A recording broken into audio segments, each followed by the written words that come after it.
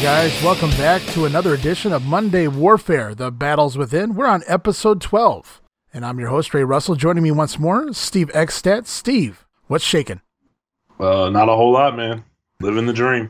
I wish I could say the same. Everything I've had to do tonight is definitely not a dream, but it is what it is, and we are where we are. And where we are here on the show is February of 1996. Wow, we've come a long way in such a short period of time. It's nice to be able to do these 1 hour programs. It's making things move a little faster here. 2 episodes a week right now, at least until later on in the summer months when WCW goes 2 hours. But for right now, we're in February 1996. And are you ready to roll, Steve? I'm ready to go. All right, sounds good, guys. Welcome back to Monday Warfare. It's been a little bit for us, but we're getting these things right back out and on time. Monday Warfare, kicking off here with WCW Monday Nitro for February 5th, 1996 in Lakeland, Florida. In front of 7,000 fans, only 4,000 paid. And before we get going, just a little bit of news, WCW news, mind you. Sherri Martel was fired on this date, February 5th, here at this show, prior to the show. On this live Nitro, she was scheduled to do an angle where she was going to destroy Colonel Rob Parker's car with a baseball bat. But it's reported that she was in no condition to do so. DeMeltz reports Sherri has been on thin ice since missing her plane trip for the Japanese show back in November. And of course, you know, we had that issue with Sherri Medusa on the last episode. I'm not really sure if Sherri went and filed a complaint with the higher-ups as far as Medusa dumping her on her head. But it seems like Sherri's got some substance abuse issues, which is pretty common knowledge. And it's obviously Eric Bischoff's had enough at this point. Yeah, I can't say I blame him. She looked pretty rough at the Clash, and if she's consistently doing this, it's time to suffer the consequences for your actions. It's unfortunate because this is pretty much it. Outside of that one-off that she had with WWE, with the Sean Marty stuff or Kurt Angle stuff. Right. Other than that, like, she's disappeared. She looked great at the Hall of Fame. I know she said she had real bad back issues and some issues that she really couldn't get under control, so she used the pills and things like that to cover for it, which is unfortunate, but it is what it is. In other news, just real quick, in another incident of Scheme Gene being Scheme Gene, Gene Okerlund goes on his 900 number WCW hotline and makes a claim that King Curtis Iaukea, a.k.a. the Master from the Dungeon of Doom, who has now been let go from WCW, he would soon be coming in to the WWF to form a heel group called the Tunnel of Doom. Of course, this is all fabricated by Mean Gene. In fact, Vince McMahon called that a total fabrication on his part when questioned about that. So Scheme Gene just spreading more rumors, doing the Scheme Gene thing that WWF's really giving him shit about, and he's continuing to prove their point here. I don't really care what Gene Okerlund does. People are buying it, so why not use it? I mean, if you're making money off of it, do it. I don't care. I'm not big on the if you don't know it's a work by now. Yeah, but the shadiness, to report lies. I mean, it's one thing to report things that are truths or goes along with your storylines, but to report total fabrications, I'm not a big thing on that. I mean, you're ripping the people off. If you're stupid enough to call, everybody knows it's a work by now. Well, not everything's. I don't know. I'm curious. Get more into that with you. I'm really curious your mindset on that. I don't really know who knows what's a work and what's not a work on a hotline here back in this era. I mean, if he's reporting something, I mean, he's also reporting Diesel and Razor Ramon are coming in. Do we take that as a work? I mean, basically at this point, you're saying you shouldn't call the hotline for anything. Not that I ever did, but I never did. I was never enticed. No, nothing ever intrigued me. I can't think off the top of my head one time they ever drew me in to want to call the hotline for anything. Yeah, I didn't care about it. So, I mean, obviously it was big money for him because he promotes the shit out of it and people are calling. So that's on them, man. I think at the end of the day, you realize it's fake. Wrestling's fake in the grand scheme of things. So if you look at it as in that aspect, everything, you have to take everything with a grain of salt and not necessarily believe anything because you just don't know. Like, am I being worked here? Is it real? Is it fake? I don't know. So Why I wouldn't spend any more money than I already have to do, such as pay-per-views, maybe their publications. I would see the merchandise if I wanted to, like action figures and stuff. But other than that, if I'm calling somebody to get some stories, whatever happens to you, happens to you. I'm not doing it. Well, Scheme Gene made a small fortune on it anyway, that's for certain. And I feel like he gets what he gets here from the Skeet Gene character over in the WWF. At least they're poking fun at it, and it's fairly accurate as to what he's doing because he's getting a large percentage of this hotline money. As we kick off Nitro here, Pepe this week dressed as Raggedy Ann, I believe, and it's to the ring for a very interesting match. It's WCW champion Macho Man Randy Savage with Woman and Miss Elizabeth in his corner taking on Chris Benoit. A really intriguing match on paper anyway. And Benoit dominates the entire match, even landing his patented diving headbutt at one point. And instead of Macho Man hitting the deck hard, Eric Bischoff has a new line as Macho Man eats the post. Bischoff says he bites hard into the ring post. So Eric Bischoff still coming up with the new lines here, trying to beat out McMahon for talentless on play-by-play anyway. And Woman jumps up onto the apron while Benoit backdrops Savage to the floor. Remember, Woman is currently with the Macho Man, so you have to wonder if she meant for that to happen. Chris Benoit winds up missing a nasty-looking suicide dive and splat right on the floor outside. I don't care if the mats are there or not. That was a nasty bump, Steve. Oh, yeah, that's pretty brutal. It was like a splat. Yeah, he ate it pretty good there. Back inside, Randy Savage lands the flying elbow drop. It seems to be over, but Ric Flair, he shows up at ringside and he gets the attention of Savage as Flair goes after Miss Elizabeth on the floor. As Savage comes out after the Nature Boy, Flair hides behind Elizabeth. And as Savage goes after Flair, Woman turns heel and chokes Savage from behind with her nylons. So we finally get what we suspected all along, a Woman heel turn. Woman as a babyface just really wasn't cutting it. She really was just there as a prop. And now we see why. Woman turns heel. She attacks Randy Savage from behind. It was all set up to begin with. And Macho Man will get the win by disqualification here in 8 minutes and 17 seconds. Tell me what you thought about Benoit's performance here with Randy Savage. Did it live up to your expectation? And the Woman heel turn? The match was good. Benoit dominated. My first note was on paper this should be a really good match, but it's WCW and you don't know what kind of shenanigans you're going to get when it comes to WCW. Right. I think it was the last episode of the Grenade. We probably expected another good match with Savage and the Giant, and we didn't even get one. So very good point there. I think you mean on the Warfare show, you said Grenade. Sorry, brother. But no, I think my biggest issue is Savage just won the belt back. He didn't even get the win. He came off the top with the elbow, and then everybody just is like on the back of the neck after he ate the concrete. Right. I feel like it was pretty clear that Benoit took himself out, and the elbow was extra. So it wouldn't have been like if Macho was burying him, so to speak, if he went in there and just dropped the elbow and pinned him. Benoit took himself out. You could always play it that way to kind of keep him relevant and strong. But they didn't. Not only that, it was like almost immediate. I want to add to that real quick before you go on. I agree with you, and I didn't even think about this before. I think by doing the disqualification, it hurt Benoit more than it helped him. Because had Benoit taken that splat out there and got the elbow and got pinned, at least he gave it his all. He busted his ass, and you can respect and appreciate him. And here he's forgotten because this turns into an angle. So that entire match, everything Benoit just went through, it's switched over to Ric Flair and Woman and everything here. But yeah, very, very valid point there. And like I said, Macho just won the belt, he doesn't get wins very often. We'll see that going forward. I think before all leading up to when he loses the belt again. So that part bothered me. The angle was fine. I didn't mind it. Woman definitely needed to turn. She was doing nothing, getting overshadowed by Liz, and pretty much everybody else. Really, all it was there for was just Heenan saying, "Hey, there's Woman," and that was it. Nobody really did anything else to it. I felt like Savage should have got the pin. I think both guys would have benefited from that. Yeah, so it proves to be a setup here as Flair has Woman turn, joins Ric Flair, and then Arn Anderson's out within seconds to aid Ric Flair in a double team attack on Randy Savage on the floor while Woman laughs that evil woman laugh, just the same kind of laugh she gave Rick Steiner back in 1989. So Woman doing it again, turning again on her man, so to speak. No shocker there. What obviously will be further shocked at the Super Bowl pay-per-view with what happens next in that whole triangle of nonsense going on between Flair and Savage and the ladies and everything. But as the Horsemen are doing a number on Randy Savage, here comes old asshole. Or as my grandfather used to refer to him, here comes old Hulky, as he said. With Hulk Hogan to the ring with a steel chair in hand, Hogan he's like Hacksaw Duggan with the 2x4 anymore. It's every time you see the Hulkster, he has a chair now, it seems. Arn walks right into a chair shot just to make sure he can get Hulk Hogan to get over here.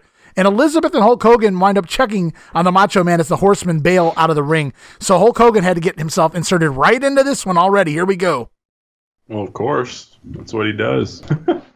I mean, it makes sense here. I wasn't offended, and he actually got a decent pop coming out compared to what he's been getting lately. So the chair gimmick seems to be working, at least initially, for him. So, well, he's been watching a little ECW, like or somebody's 10. been showing him a little ECW. Hey, if you just keep hitting people with chairs and it makes a sound, you'll stay over, or at least the chair will be over, and nobody will know you're not over. And that's basically Hogan's following that right now, that line of thought, I would imagine. And it's promo time as Gene Okerlund. I thought this was pretty pathetic.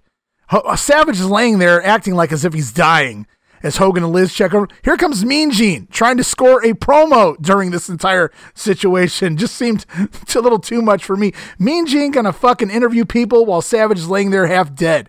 And Hulk, of course, he starts talking his shit. And as Hulk's cutting the promo, Mean Gene tries to warn the Hulkster, look behind you. Here comes Ric Flair. Elizabeth just kind of stands there. I don't think she really warned him. We'll get to that in a second. But the Nature Boy attacks Hogan from behind, bops him in that bad eye, and somehow Gene was right there and couldn't manage to get the words out to tell Hulk Hogan, Ric Flair's behind you. Flair has done nothing but dominate Hulk Hogan and honestly even Randy Savage since threatening to quit due to Hogan's booking. I feel like they're really throwing Ric Flair bones left and right now to get him happy. It's not just, hey, I let you pin me one week. They're throwing Ric Flair all sorts of incentives. That way he's not back to disgruntled here in a couple weeks. At least that's the way it comes off to me. I don't know if you took it that way or not. Yeah, it definitely seems that way. Flair's getting the upper hand on everything.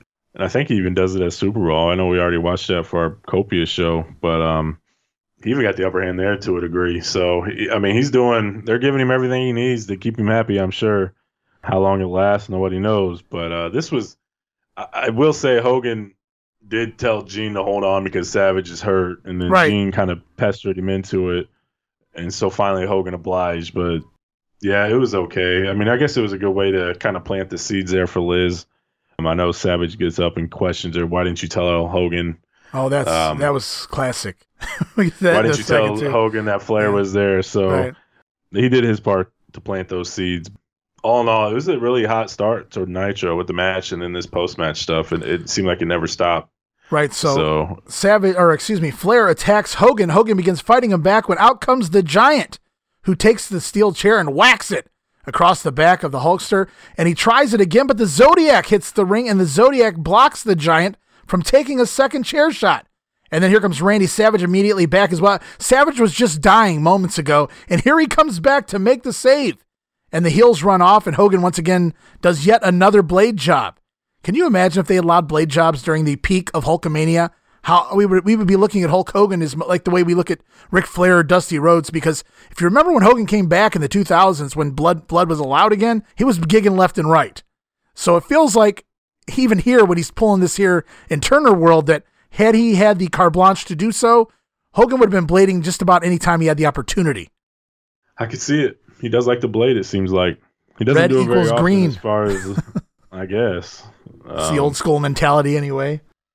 Yeah, I agree. Oh, I'm not against the doing the blade, but here on Nitro in a run-in, I don't know. It just seems like I'm coming in with the chair and I'm going to blade.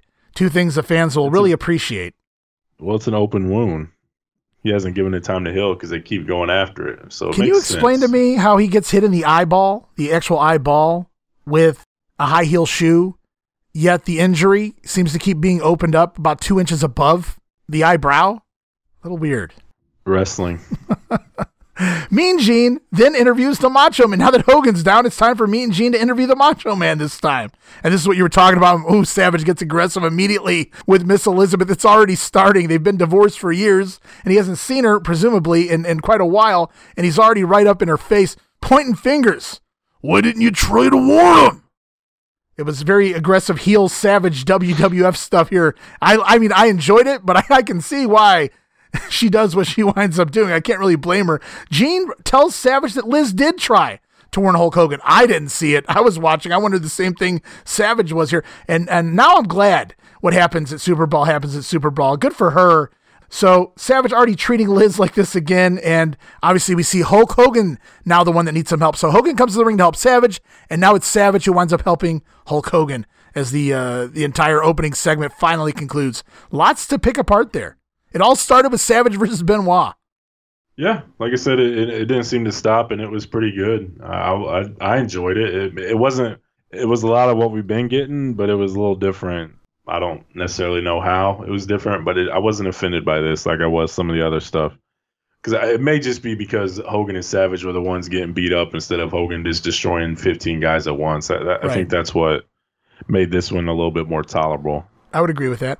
And we learned this week on WCW Saturday Night, action involving Arn Anderson and Brian Pillman and a tag team. The Giant will be there. Sting and Luger going to defend or at least wrestle. They're the WCW Tag Team Champions right now. VK Wall Street goes one-on-one with Sergeant Craig Pittman. What a match that was, I'm sure. And then Macho Man versus Chris Benoit, version 2. They call it a rematch. Obviously, it's probably recorded prior to Nitro, so Nitro would technically be the rematch, but semantics. This is, as you said, wrestling, after all. And we go back to the ring. It's the match that Arn Anderson demanded last week. It's Anderson and Pillman teaming up to take on the Taskmaster, Kevin Sullivan and Hugh Morris. Morris cleans house on the Horsemen early on. Really odd to see because I guess both teams are technically heels. You need somebody to play that babyface spot, if you will, at the beginning of the match, and it's Hugh Morris here. Doesn't really get over with the fans. Pillman goes after the cameraman early on in the match as he takes a bump to the floor, and Eric Bischoff tells the producers that if Pillman goes into the camera again, to take the cameras away from him. Just stay away from Brian Pillman. Don't even film him. Hard to do if he's in the match, Eric. I don't know what was going on here. Lots of, I want to say miscommunication because there wasn't a whole lot of sloppiness. It was just there. It wasn't very good. Even Arn Anderson, when he delivers the spine buster here to Hugh Morris, he doesn't even take the bump with it. Just kind of picks him up and drops him. I don't know what was going on in this match. The crowd was dying a miserable death. It really fell apart here. I felt with the crowd anyway, as it was just kind of a lackluster match in general. Kevin Sullivan tags in, and then we get a wild fight with Brian Pillman. They really bring it. And we've talked about this on both shows quite a bit. If you're selling a fight, then fight. Don't wrestle. And that's what Sullivan does here. Biting at Brian Pillman, tries to gouge his eyeball out. Classic Kevin Sullivan. If somebody knows how to fight, it's the Taskmaster here. Arn Anderson winds up taking Kevin Sullivan out of the ring, up the aisle, and over to the curtains near the entranceway. Arn tries for a pile driver on the floor, the same thing he broke the neck of Paul Orndorff with. But someone sticks their arms out from the curtains with a broom and breaks a broomstick over the top of Arn Anderson's head. I don't know if you really paid attention to this. Morris backdrops Pillman on the floor, and Pillman's back of his head just misses the steel steps by a matter of a couple inches. Even Bischoff points it out on commentary. It's a very dangerous spot to do where they were. Yeah, it was real close to the steps. Could have been very bad. Meanwhile, back in the ring, it's Sullivan and Hugh Morris. They attack Brian Pillman when Kevin goes and gets a strap, causing another disqualification, 2 in a row here. This time, the Horsemen will pick up the win, 7 minutes and 15 seconds. Hugh Morris busts out the No Laughing Matter moonsault as well for good measure. Meanwhile, post-match, Kevin Sullivan whips Pillman with the strap until Arn Anderson is finally back to ringside. And we're still wondering on commentary, and I am too, at this point when this was happening live, who hit Arn Anderson? I hadn't figured it out quite yet.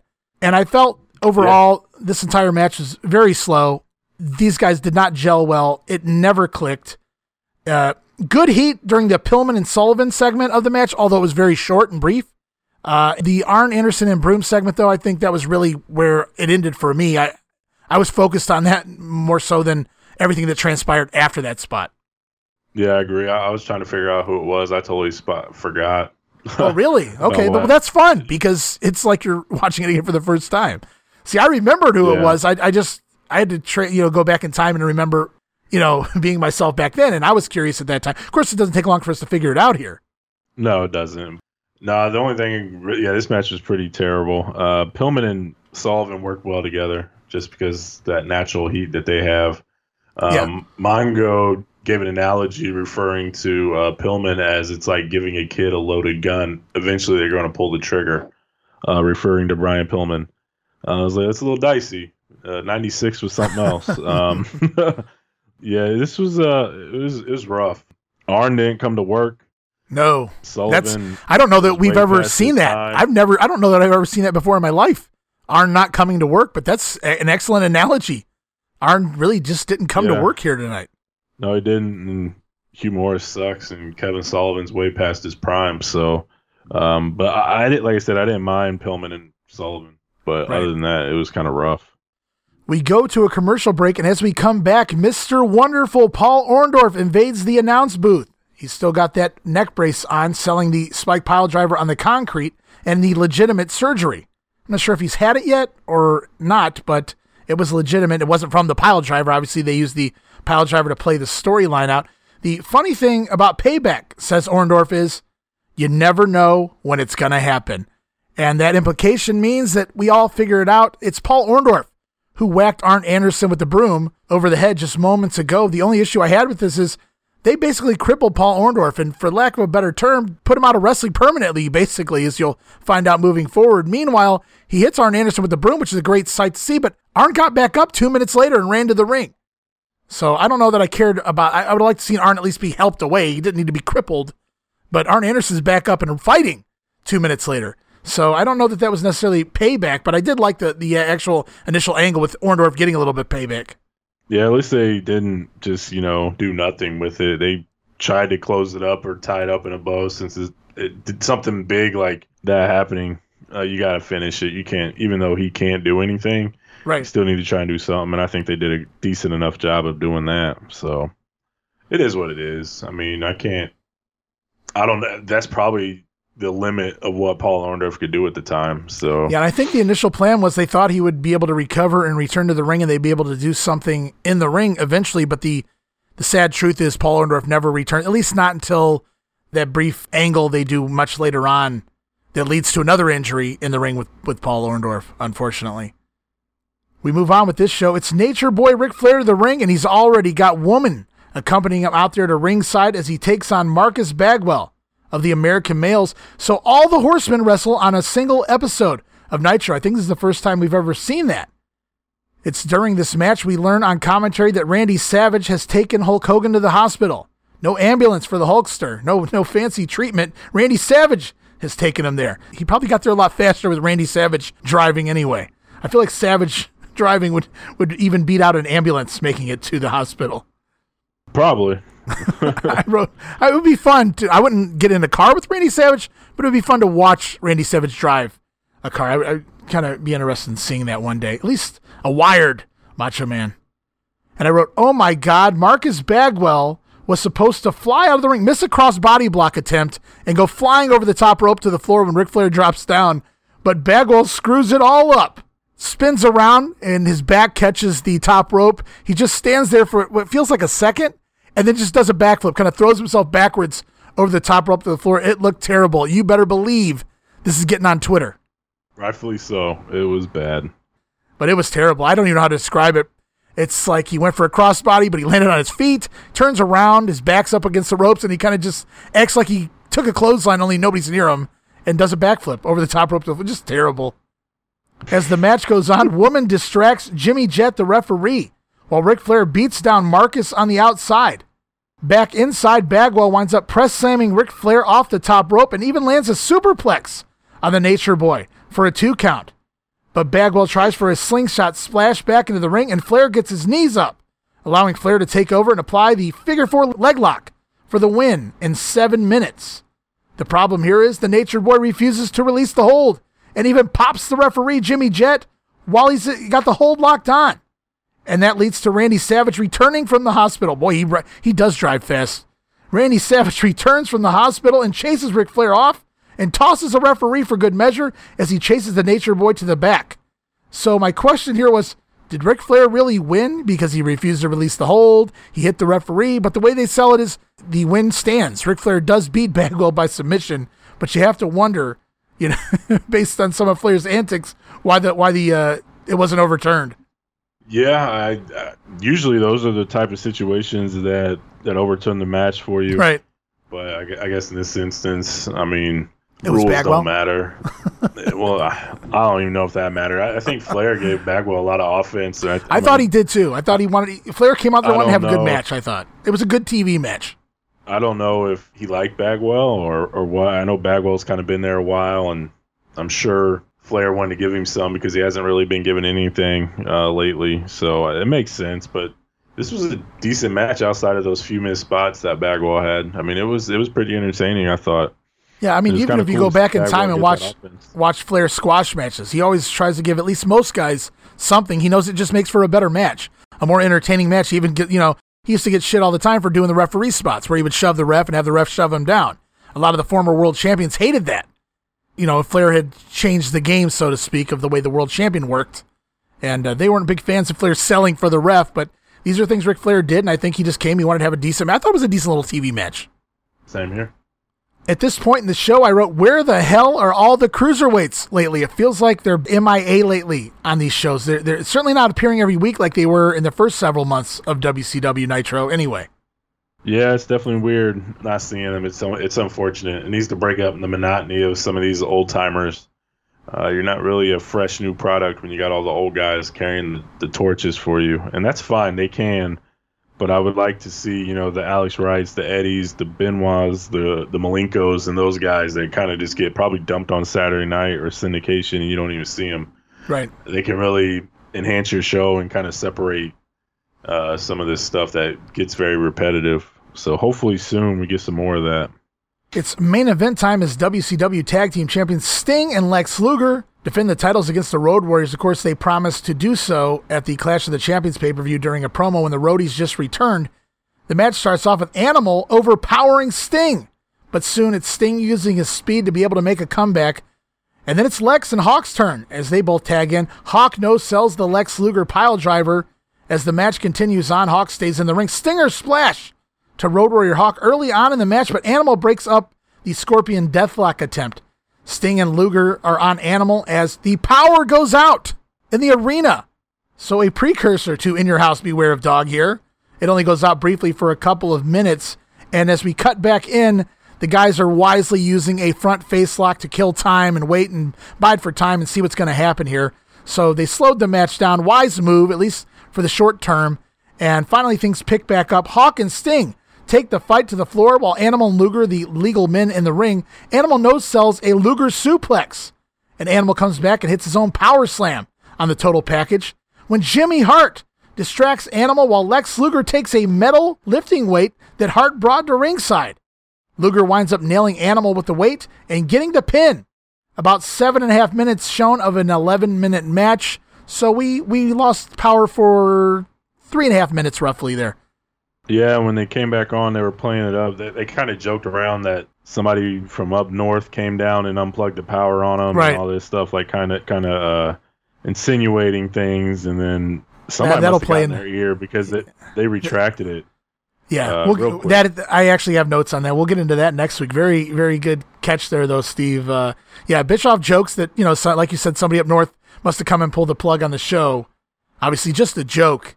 But hey, Bishop, so is the Billionaire Ted sketches. So it works both ways, I suppose. And as Luger and Sting got the win here, Luger excited as hell, jumping up and down, did more work celebrating than he did in the match, really. And Stinger, he doesn't look so happy, Steve. They continue to tell that story. He's tired of the cheating and things like that. So, like I said, I've said this 100 times on this show. I really, really like this angle, and they somehow continue to move it forward for a very long time. We're in February of Nitro, and it's been going on since before October, and it still seems fresh and cool. You just don't know which way it's going to go. Is Luger going to get to Sting? Is Sting going to get to Luger? Which way are we going? And, you could argue that it starts from the very beginning when they have to replace Vader with Luger in the Fall Brawl, and Savage tells Sting not to trust Luger. So Luger's been questionable since the day he walked in the door, basically. Pretty much. And like I said, I don't know which way it's going, and you never really find out because of the NWO. But which stinks, because with this, you kind of want the payoff. By default, everybody just turns face while everybody, the new guys are heel. Right. It's company loyalty type deal. But, this is one of those ones that kind of get lost in the shuffle. You don't really know an answer or where they're going with it. Mean Gene hits the ring to have a word with the Road Warriors. Hawk says he's not asking. The Road Warriors are demanding a rematch, possibly with Sting and Luger should they retain the belts from Harlem Heat at Super Brawl. And if Heat wins the match, They want a tag title shot against the Harlem Heat. Basically, the Roadies were screwed here, and they want a rematch for the tag titles. Mean Gene sells Animal's former back issues. Says that couldn't have been good what happened to you out here, getting hit with the steel plate, if you will. And Animal sells that, and yeah, he's had back issues in the past. He's not making excuses. The Roadies say Lex Luger must pay the price, and they will make sure they face Lex and Sting. So Hawk starts off saying they'll face either Sting and Lex or the Harlem Heat, but by the close of the promo, they basically vow to make sure that they're going to get their hands on Lex Luger again. Yeah, it was really good of Gene. I know we kind of crap on him because of his Scheme Gene stuff. He did a great job here bringing up Animal's history with his back and things like that to really sell, okay, are you okay, that type of deal. So this was a pretty solid promo, even though Hawk and Animal weren't necessarily on the same page.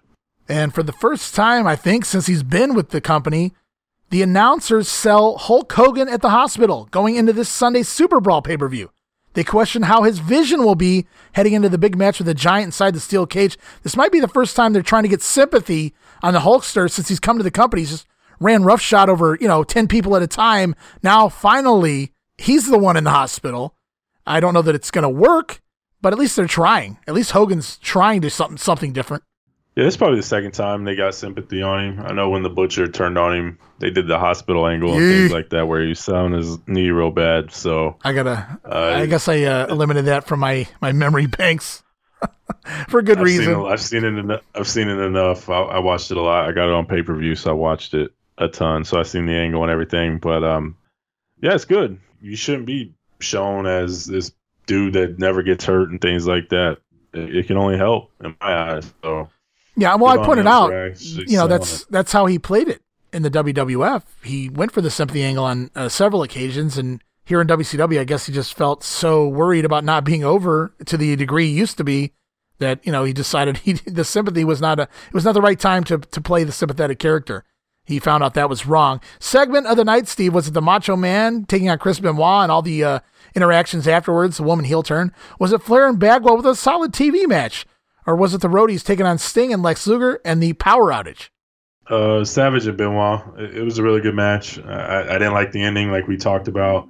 I just feel like he needs the win. He doesn't get any when he's the champion ever. So just give him one win at least. And like we mentioned, Benoit kind of took himself out, eliminated himself. So both guys would have looked strong after that. I thought the angle was good as well afterwards, but it should have been done after Savage won. And then the rest of the show was good. But there's just too much shenanigans as far as finishes go. Every finish had some sort of messed up, like a DQ or Flair beating up the ref, so you don't even really know who wins. And then you had the plate to the back, the cheating. So nothing was clean, and it was just, I don't know, too much shenanigans for my liking. We're going to move over to WWF Monday Night Raw in a moment, but just some brief WWF news. We learned that Vader was scheduled for shoulder surgery on February 1st. Of course, you remember he's been suspended. What's your segment of the night? Oh, shit. Well, I was agreeing with you, so sometimes I forget, Steve. Whenever I'm in agreement with you, I don't remember to even announce mine because it's like I'm agreeing with you as you're talking. Yeah, I think it was just the best match on the show.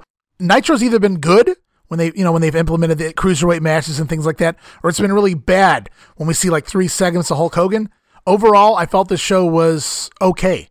Like, it was better. It was more good than bad is what I'm trying to say. That tag match in the middle really took away from the show with the Taskmaster and Arn Anderson and everything like that. I did like the Orndorff angle, though. So I can't really call that my segment of the night, though, that one spot with Paul Orndorff. So I had to go with the Savage match. It was probably easily the best match on the card, I guess. And yeah, it was just cool to see Savage in there with Chris Benoit, something different.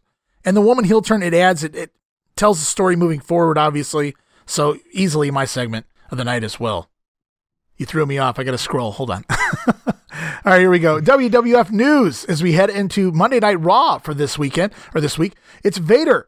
Vader was scheduled for shoulder surgery on February 1st and is expected back in the ring by WrestleMania time. Of course, he'll show up early and do a spot at the In Your House pay-per-view in February. Vader, of course, being suspended from TV and storyline purposes so they can go get this shoulder surgery after the Royal Rumble. We learned that Billy Gunn of the WWF Tag Team Champion Smoking Guns had neck surgery for a disc problem over the weekend. He apparently injured his neck at the Royal Rumble Tag Team title match against the Body Donnas and is expected to be out of action for 4 to 6 weeks. This is why there's another WWF Tag Team title tournament upcoming. I feel like they did this twice, and both times it's because Billy Gunn suffered injuries. Of course, the other time it was a quote-unquote rodeo injury. Lastly, this before was definitely no rodeo injury. No. I'm gonna, it makes me kind of want to go back to the match and see if I can kind of figure out where this might have happened. One final bit of note before we get to Raw: Rad Radford, aka Louis Spicoli, had a seizure. It may have been something else, I don't know. But here it's reported as a seizure, and passed out on January 31st, and was in San Pedro, California hospital in critical condition most of the next day. At one point, he stopped breathing for between 2 and 3 minutes, Steve. It happened at about 11 p.m. on a Wednesday night, and he passed out in the pouring rain and laid unconscious until he was found at 6:30 a.m. by a neighbor who saw him passed out on the ground outside. He made a fairly remarkable recovery, says Demeltz, because he was out of the hospital by Friday. So critical condition on Wednesday, out of the hospital by Friday is Louis Spicoli here, but isn't expected back in the ring for at least 4 to 8 weeks. And I don't remember, but I don't know that we see a whole lot more of Louis Spicoli here in the WWF. No, you definitely don't. I don't recall seeing him much more. Kind of foreshadowing the things to come. I don't know if that's the right word, but no, I think so. It's reported as a seizure, and I can't say it wasn't a seizure, Steve, but we both know what we're both thinking here. Yeah, we know where this one ends, unfortunately. Yeah, it's sad, too. What a talent. I was a big fan of Louis Spicoli, even when he would pop in as a job guy in the early 90s. Yeah, same here. He had a decent look. He always did, was a little chubby. Of course, and he got himself over down there in the AAA promotion as Madonna's boyfriend, as part of that Los Gringos Locos group of Eddie Guerrero and Art Barr, Louis Spicoli. Tremendous talent, and winds up getting this Rad Radford gimmick here in the WWF before moving to ECW and then later WCW, and obviously, as you said, the ultimate demise of Mr. Mucciolo. Yeah, quite the ride there. It's time for WWF Monday Night Raw for February 5th. This is taped back on January 22nd, the day after the Royal Rumble in Stockton, California. Civic Auditorium. We kick the show off. What a big match on paper. Nowadays, you see shit like this every week. Not with these guys, but you see the big names competing against one another on TV every week nowadays. It's no big deal. But back then, Diesel and Shawn Michaels team up to take on the team of Yokozuna and the British Bulldog. Shawn Michaels, soon-to-be world champion. Diesel, a former world champion. Yokozuna, former 2-time world champion. And Davey Boy Smith, he's been right up there in the main event since turning heel. This is a huge matchup on paper. Yeah, it doesn't get much bigger than this for 1996, early on anyway. Yeah, quite the lineup here. Last week, it was Yokozuna who accidentally cost the British Bulldog a match against Diesel. Then later in the same show, it was Owen Hart who accidentally cost his former tag team partner, Yokozuna, a match against Shawn Michaels. Continuity.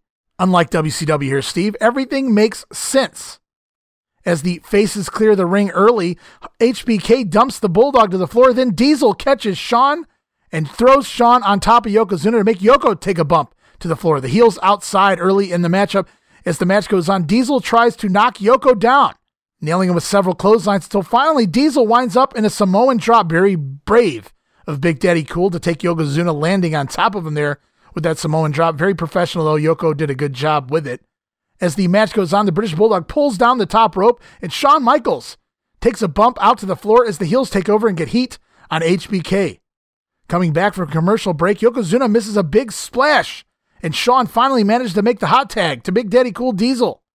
And Diesel wipes out both heels, all on his own. And then it's Shawn Michaels climbing onto the shoulders of Diesel for a big giant splash, 7 feet high, onto Yokozuna.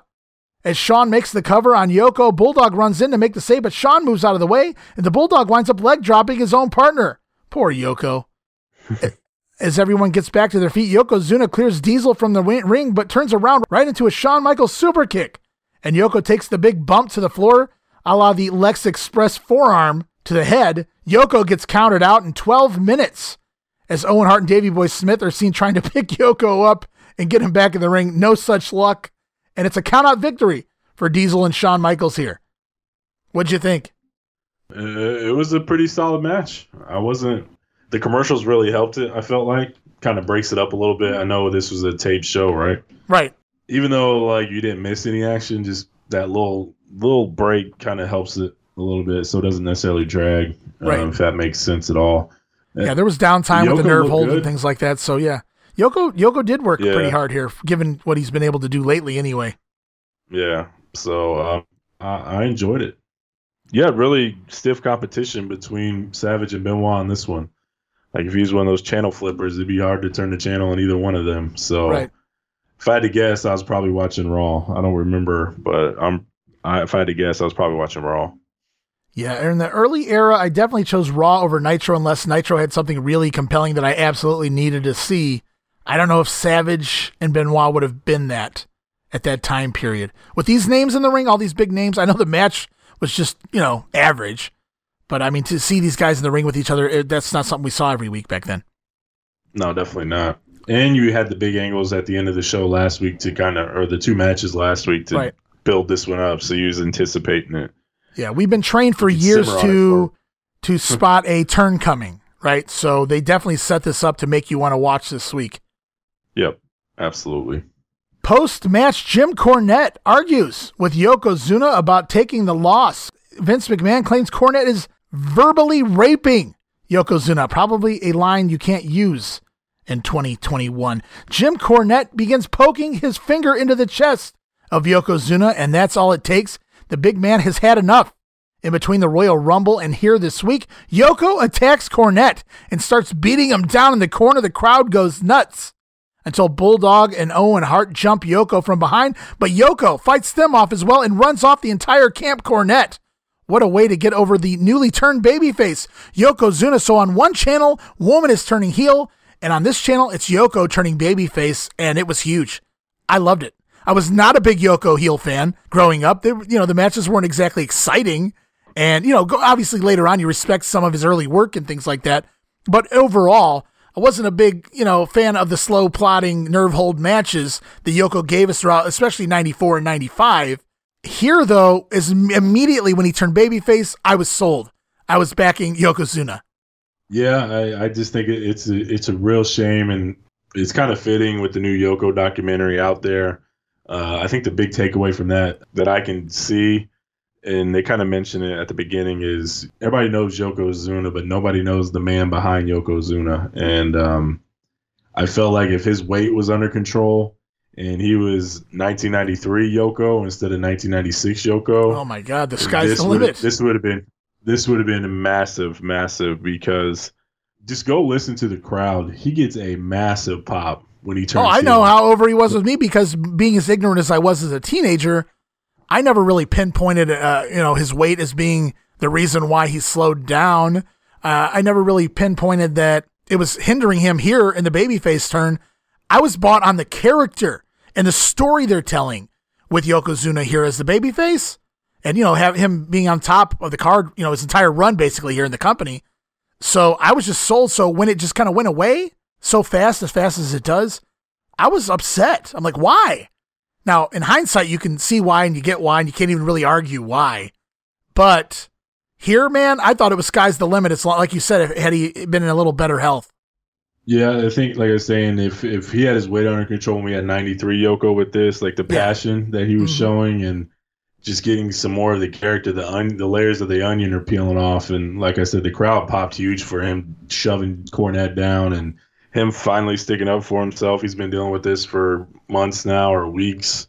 He's had enough, and everybody can relate to that. And then I know the promos and things come up, and like he starts talking and everybody's like, holy shit, Yoko's talking and not saying just bonsai and stuff like that. So we would have been able to see that character, and I feel like we got cheated a little bit, and it really sucks.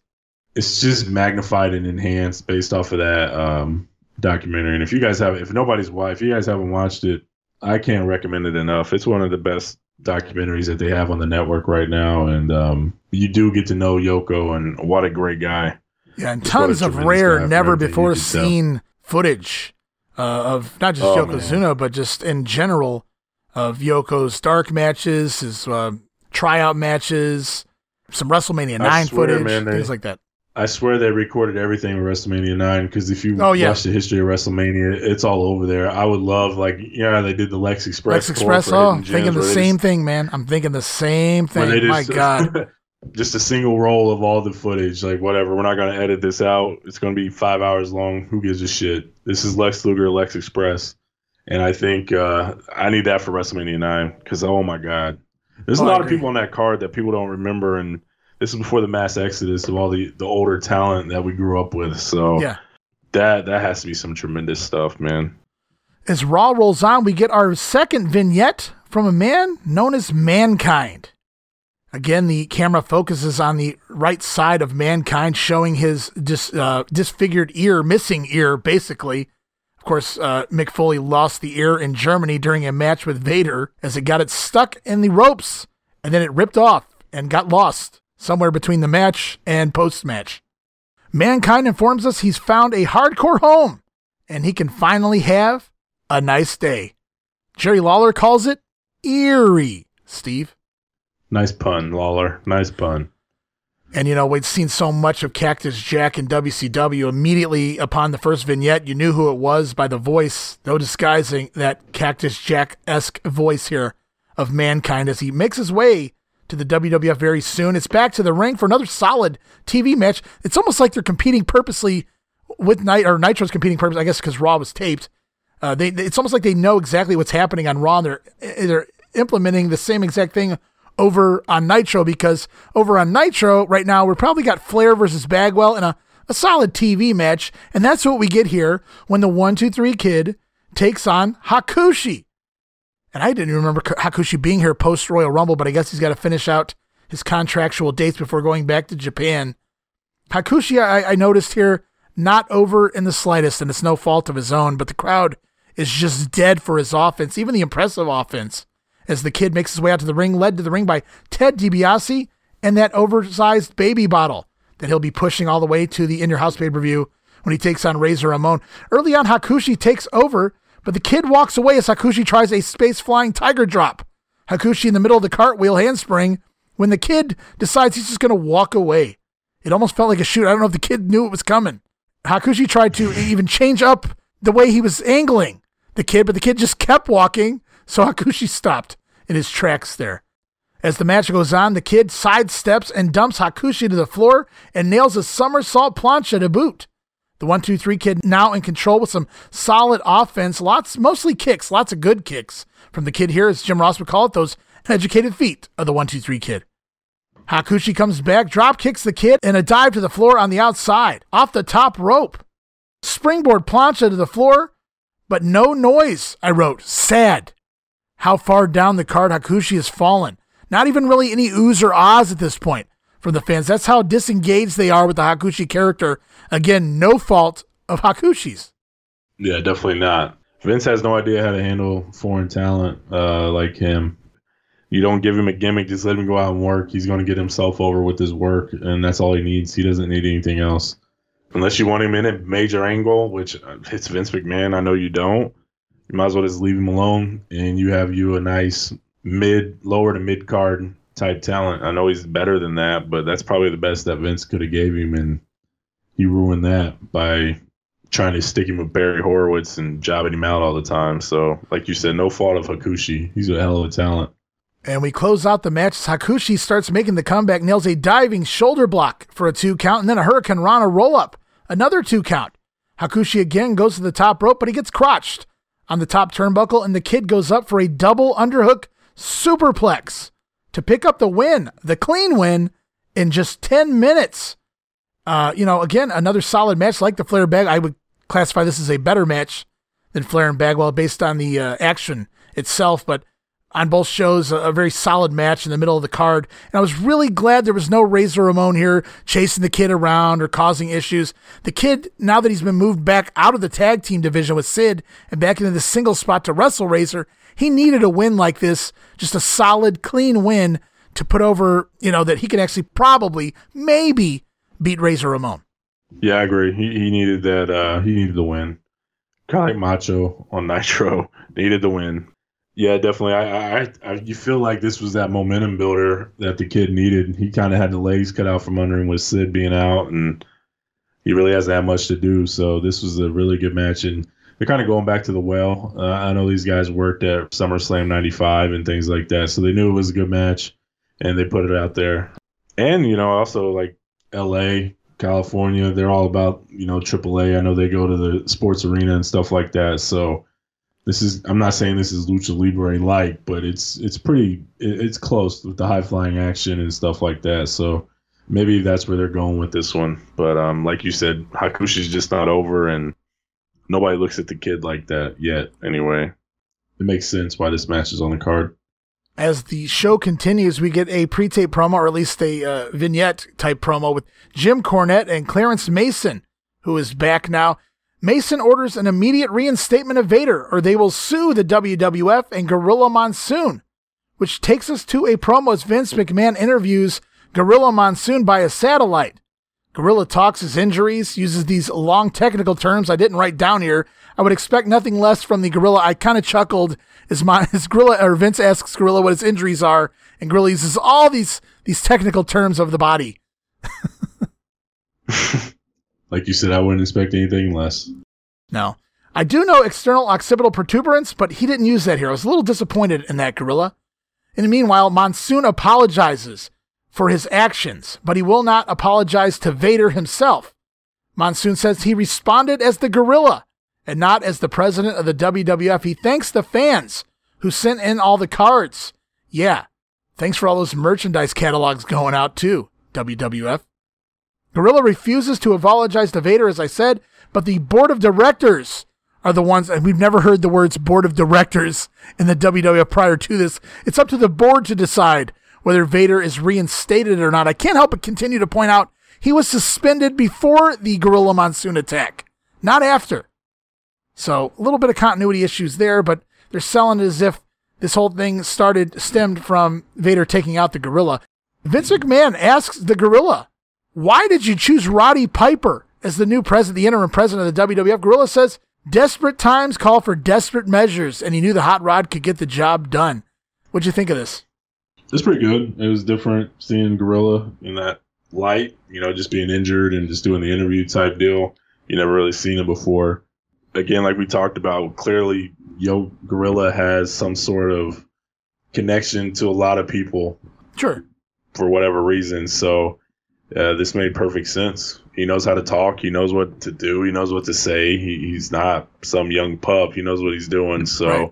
He knew this was going to be well received and well done. So I liked it. It was cool seeing Gorilla like this, because I know we talked about it on our watch-alongs, but like that Best of WWF, I think it's 18, where everybody wants to see Jesse work, and then they put it on there. Like, we get asked more than anything to see this. So when you never see these guys like sell an injury or do an angle or anything like that, to be able to see Gorilla do an angle like this was really cool. And I know we get more of that going forward with not necessarily wrestling type angles like this, right, but getting more involved with the talent, right, verbally, like with Austin and stuff. Yeah. Mm-hmm.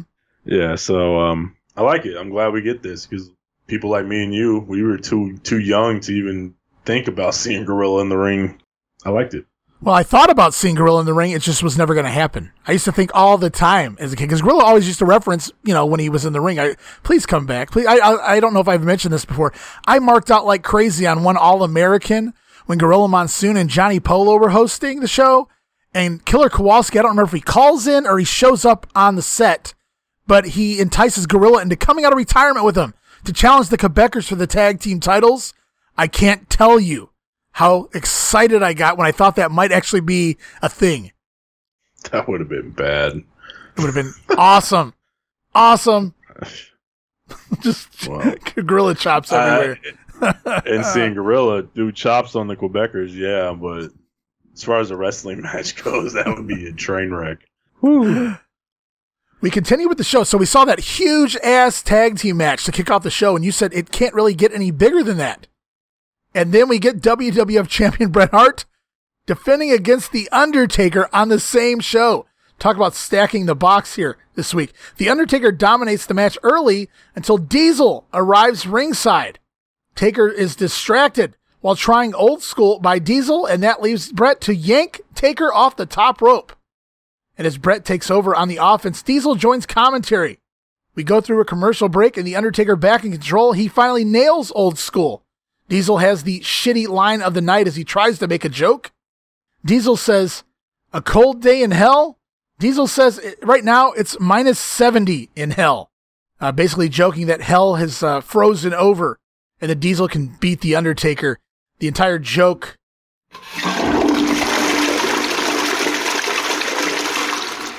That's what I'm doing with it. Anyway, did you listen to Diesel on commentary? Not a good job this week. No, he didn't do a good job. Diesel just comes to work when he wants to. He already has that figured out. So sometimes he's good, sometimes he's bad. Yeah, this was one of those times when he was bad, to say the least. Yep. Taker tries for the tombstone, but Bret Hart's feet nail referee Tim White, and down goes Tim White. Bret Hart slides behind and tries a schoolboy on The Undertaker, but there's no referee. So Bret takes over. He works over the leg of The Undertaker until Diesel attacks Bret and rams him into the post. So as Diesel goes after Bret Hart, The Undertaker recovers and lays Diesel out, tosses him into the steel steps. But Diesel's right back up, and he takes out the Taker with a steel chair. And back in the ring, Diesel jackknifes The Undertaker. And The Undertaker tries to sit up, but he can't as Diesel taunts him. Come on, dead man, sit up. I thought that was fun. Before Diesel lands a second jackknife. And now Diesel finally gets some boos from the fan. It took this here to finally get the fans to turn on Diesel and understand that a heel turn is being had here by Big Daddy Cool. And Tim White, through this entire thing, that boot from Bret Hart has killed him. Tim White's still dead and motionless on the mat for several minutes now. As we go into commercial break, as Diesel leaves ringside. Upon returning from commercial, we see just seconds after we head to the break, Bret Hart attacked Diesel in the aisle during the commercial, and we're told that The Undertaker chased after Diesel as well during the break, so the match basically goes to a no contest during the commercial. Match went about 12 minutes, the same length as the tag match to open the show. Yeah, this match was boring. Bret and Undertaker just don't work for me. No. Not in this role where they're both faces. I think their SummerSlam 97 match is pretty solid as far as I remember. With Shawn as ref, it was a lot better than these two that they had. I just don't think they just don't work well together. And by the time 97 rolls around, Taker's he's been through Mankind Wars, so he's kind of loosened things up a little bit as far as the gimmick goes and can work a little bit faster and stuff like that. And for the matches to end during commercial and you don't get anything, that's kind of shitty. I didn't like that aspect of it, but for the most part, yeah. This whole main event was a stinker. Yeah, you have to wonder, at least to some degree, if it's just about Undertaker not being able to do everything he can actually do here. He's still playing the character, and he's coming into his own. He's starting to pick up a little more offense. Not really his fault. I know he used to hate that. He says, I could imagine being relegated to only being able to do certain things when you're capable of doing so much more. But I agree with you. Just another bad match, much like the Royal Rumble match, only a lot shorter, thank God. Yeah, thank God for that. And we close out Raw with Billionaire Ted's press conference, part 2. Vince McMahon says, despite the threat of legal action from Turner, we're going to get it. It's more Billionaire Ted. We learned that Billionaire Ted has lost millions, but he says he's having fun. He calls WCW a plaything. So it's Ted Turner's toy. Turner is then asked, how will he treat Time Warner stockholders when the merger goes through? Will he continue to throw away the money? Ted Turner claims he's entitled to a plaything, damn it. And here's a direct quote apparently Ted Turner had made in recent weeks. They put it over repeatedly throughout the show. Jerry Lawler kept asking Vince, is this really a direct quote that Ted Turner said? Vince McMahon had to keep saying, yes, it is. And they wanted to get that over before the vignette airs. As a direct quote from Ted Turner, he says he wants money and power so that when he dies and sees his dad again, he can say, Daddy, kiss this. And he slaps his ass. I wrote, billionaires. Their minds are something else, Steve. Yeah, they definitely are. I've lost interest. My care meter for these. My care meter for these are just in the toilet, right along with Diesel's joke. And, I'll flush it for you, Steve. Courtesy flush. Yeah, and the main event of this show. So, like I said, when they got out of the boardroom, this stuff fell apart for me. I get what they're trying to do. It makes sense. And they took it one step further as well, which I'm sure you're about to get to. So, yeah, they actually close out the show with a clip of an ad that Vince McMahon has tried to put in several big newspapers. Though many major papers refuse to print it, says McMahon, the WWF takes out a newspaper ad warning Time Warner stockholders to beware. Ted Turner has lost $40 million of their money to WCW in a personal vendetta against the World Wrestling Federation. Vince then questions, where are these losses reported in Turner financial statements? Things will change with the merger. Or will they? If there's one thing I've learned with wrestling, it's at this point, it's just basically don't go public. We saw what happened to Ted Turner when he merged with Time Warner. Eventually, WCW was no more. And then Vince McMahon goes public. Obviously, he's making a fortune right now. I don't know if that has a lot to do with the stockholders, but they have a lot of say, and they've had to really calm down on a lot of things that might have actually helped the product. So if I was running a company, I don't think I'd go public or merge with these companies that are public companies. But so is Ted Turner here, and that is what it is. We know the story, the end story. It'll actually culminate at the end of the Monday Warfare, the Battles Within, our final episode, I'd imagine.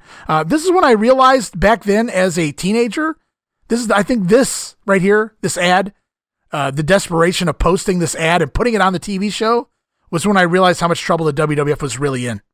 Yeah, I can see that. It makes sense. And you just never seen this before. It was like, wow, yeah, they're really going at it. And Vince is ruthless. Like, Bischoff's kind of throwing jokes. Yeah, I can see giving away results. We know how that can turn out. Like, that can either be a good thing or a bad thing for you. And to be honest with you, I didn't even remember Bischoff doing it from like when I was a kid. I didn't really pay attention much to what he was saying. So I didn't even realize that he was giving away results and things like that, but until later on. So like that never really stuck out to me as a thing. Like, oh wow, he did that. That's crazy. Later on in life when I figured it out. But now like seeing this, like you can really tell Vince was, like you said, desperate times call for desperate measures, and he's doing everything he can to get the sympathy and the people on his side. Like, how can you support that company when they're trying to take me out of business and stop me from making my money? Just ruthless. Yeah, actually, way back when this actually, the week this aired, I remember that weekend listening to a call-in show where the host was discussing mergers and monopolies and things of that nature, and I had to call in and read this to him, this ad, because it felt, the right timing, and this guy was clearly not a fan of billionaires or Ted Turner, so he had a lot to say and explain.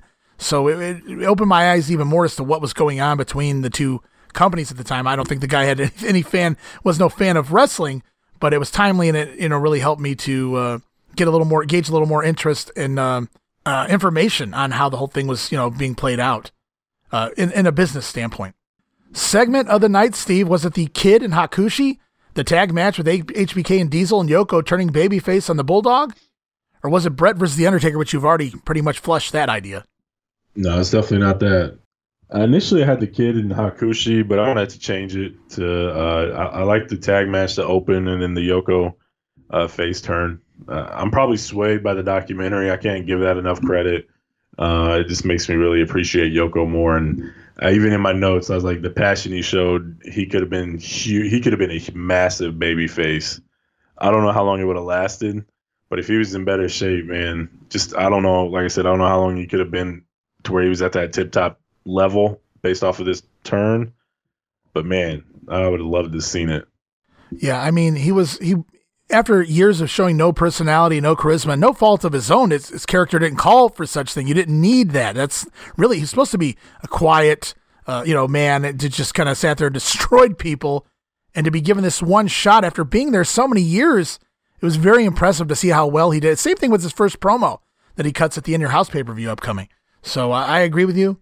Yeah, my segment of the night was the Yokozuna face turn. I thought the Hakushi match lacked heat from the fans. It wasn't the fault of the guys in the ring. They did a great job. But that Yoko face turn really cemented it for me after the solid little tag match. You got what you expected out of the four guys in it. So it wasn't bad. I agree with you. One final note on the show. I do like that Vince McMahon, at least at this point, is still sticking to the WWF booking, the long-term booking, so to speak.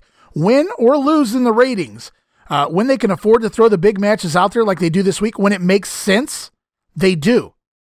But they don't stay away from that forever. But for right now, they're doing a great job with it. Whereas Nitro is just a dumpster fire booking-wise, just hot-shotting shit week to week. You never really know who, what, when, why, or where until you get there with the WCW.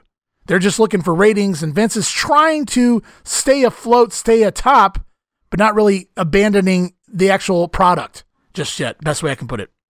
Yeah, and it calls for a more fluid and better show, to be honest with you. Raw, no matter if the action's bad, that's one thing, but at least it makes sense booking-wise, and it's not hard to follow. You may get shit matches. That's a given. Every show has them. No matter the promotion, every single one of them have them. But the continuity, the progression from one week to another, they know how to run a weekly show. And they've done it. This is their third year now, fourth year. They know what they're doing. And I'm glad they haven't abandoned ship and panicked, because they've been getting beat quite a bit. But you got to see, you're seeing what you're going against. Nitro's just like you said, it's the dumpster fire. They're throwing everything out the window. And we've complained about it, that we're tired of seeing Macho and Flair. We're tired of seeing Flair and Hogan play the same matches over and over. Yeah, like it's like I'm done with it. I don't even care to see it ever again in my life, to be honest with you. Yeah, it's sad that we're giving these first time matches, these dream matches at times on Nitro, and they really don't deliver because there's really no thought put into them. Like Hogan and Sting, for instance, or the Hogan and Luger match, a week 2 of Nitro. It just, I don't know, man. To follow up here for the Brett and Undertaker. Yeah, we just seen it at Royal Rumble, but it makes sense. Taker got screwed. Brett Rumble, promised him a title rematch. Yeah, Brett. We got it. Whether it's good or bad doesn't matter. At least there's some meaning behind it, and it makes sense. And you're intrigued to see it. And they use that to tell stories moving forward as well between all three men. Exactly. And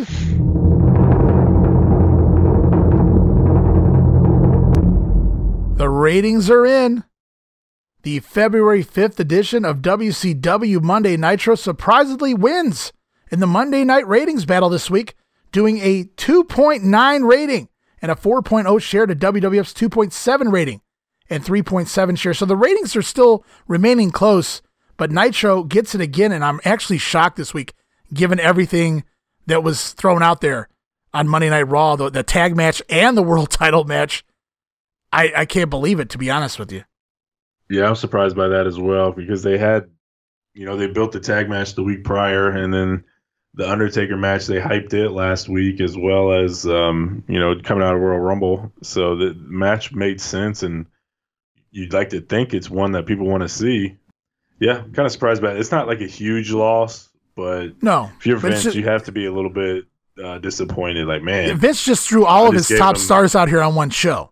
And this is six top guys on one show, and we still lost. What the hell do we do? Like, that's how I would feel. The real winner here, Steve, for you. Nitro clearly wins in the ratings. Who wins for you? This one was closer than what it has been, because there's really, to be honest with you, I didn't find anything wrong with either show. Well, that tag match on Nitro. The tag match on Nitro and then the main event on Raw kind of dragged. But I'm going to go with Raw. I just, like, that opening 15 minutes was good on both sides. But just seeing their 6 biggest stars in the ring, or 4 of their biggest stars, and then you had the turn with Yoko was cool. I still remember it because, you said, he was so quiet, and then you just see him all that fire and passion that he had when I was a kid. I was like, man, Yoko was pissed, and it still resonates with me. I'd have to wonder how scared I would have been of Yoko as a heel if he'd had that fire as a heel. I would have been, this guy can't even be beat. So him turning babyface and doing that, it was scary. It was almost like a lion roaring when the Owen and Davey Boy take off out of the ring when Yoko goes bonkers, goes wild. I mean, that's the way it was to be like, holy shit, let's get the hell away from this guy. He just looks like I want to call him, he looks like a star, but he's already a star. Oh yeah, absolutely. And I just felt like there's way too much going on during Nitro with the non-finishes and run-ins and angles, and it's just, your brain hurts just trying to process all of it after an end of a Nitro. Man, there's so much you have to process, and to be honest with you, you can watch these shows numerous times and you still don't see stuff, or you can't remember things because so much shit happens. Like, you're trying to process one thing, then the next thing, here comes another one. So makes your head hurt a little bit, and that's just Nitro. We move on to the weekend, the Super Brawl pay-per-view taking place February 11th, Super Brawl 6 here. Available now on patreon.com/WrestleCopia as part of our all-access tier, the $5 tier, featuring the entire watch-along series that includes all of the pay-per-views during the Monday Night War era. Super Brawl 6 up now. Go subscribe. Cancel at any time, but I don't think you will. As Super Brawl gets going, I put a note in here. DeMeltz notes that Pat Patterson and longtime friend Louis Dondero were at this show. I don't know if they were in the crowd, if they somehow made a way backstage. I can't imagine during this war. Seems odd that Patterson's here at this show. I'm sure he's doing a little research. Probably. We have a live main event, which also is part of our Patreon show. Not only did we do the pay-per-view, Steve, we also did the match of the watch-along for the matches on the WCW main event, the live main event prior to the pay-per-view, which saw the Roadies over Dick Slater and Bunkhouse Buck, Hugh Morris over Chris Kanyon, Big Bubba and VK Wall Street over Joey Maggs and Craig Pittman, managed by Teddy Long. Boy, Long's fallen down a long way since Doom and the Skyscrapers. And Hacksaw Jim Duggan goes to a double disqualification or a no contest. Take your pick as he takes on the debuting Loch Ness, who simply beats the living tar out of Jim Duggan.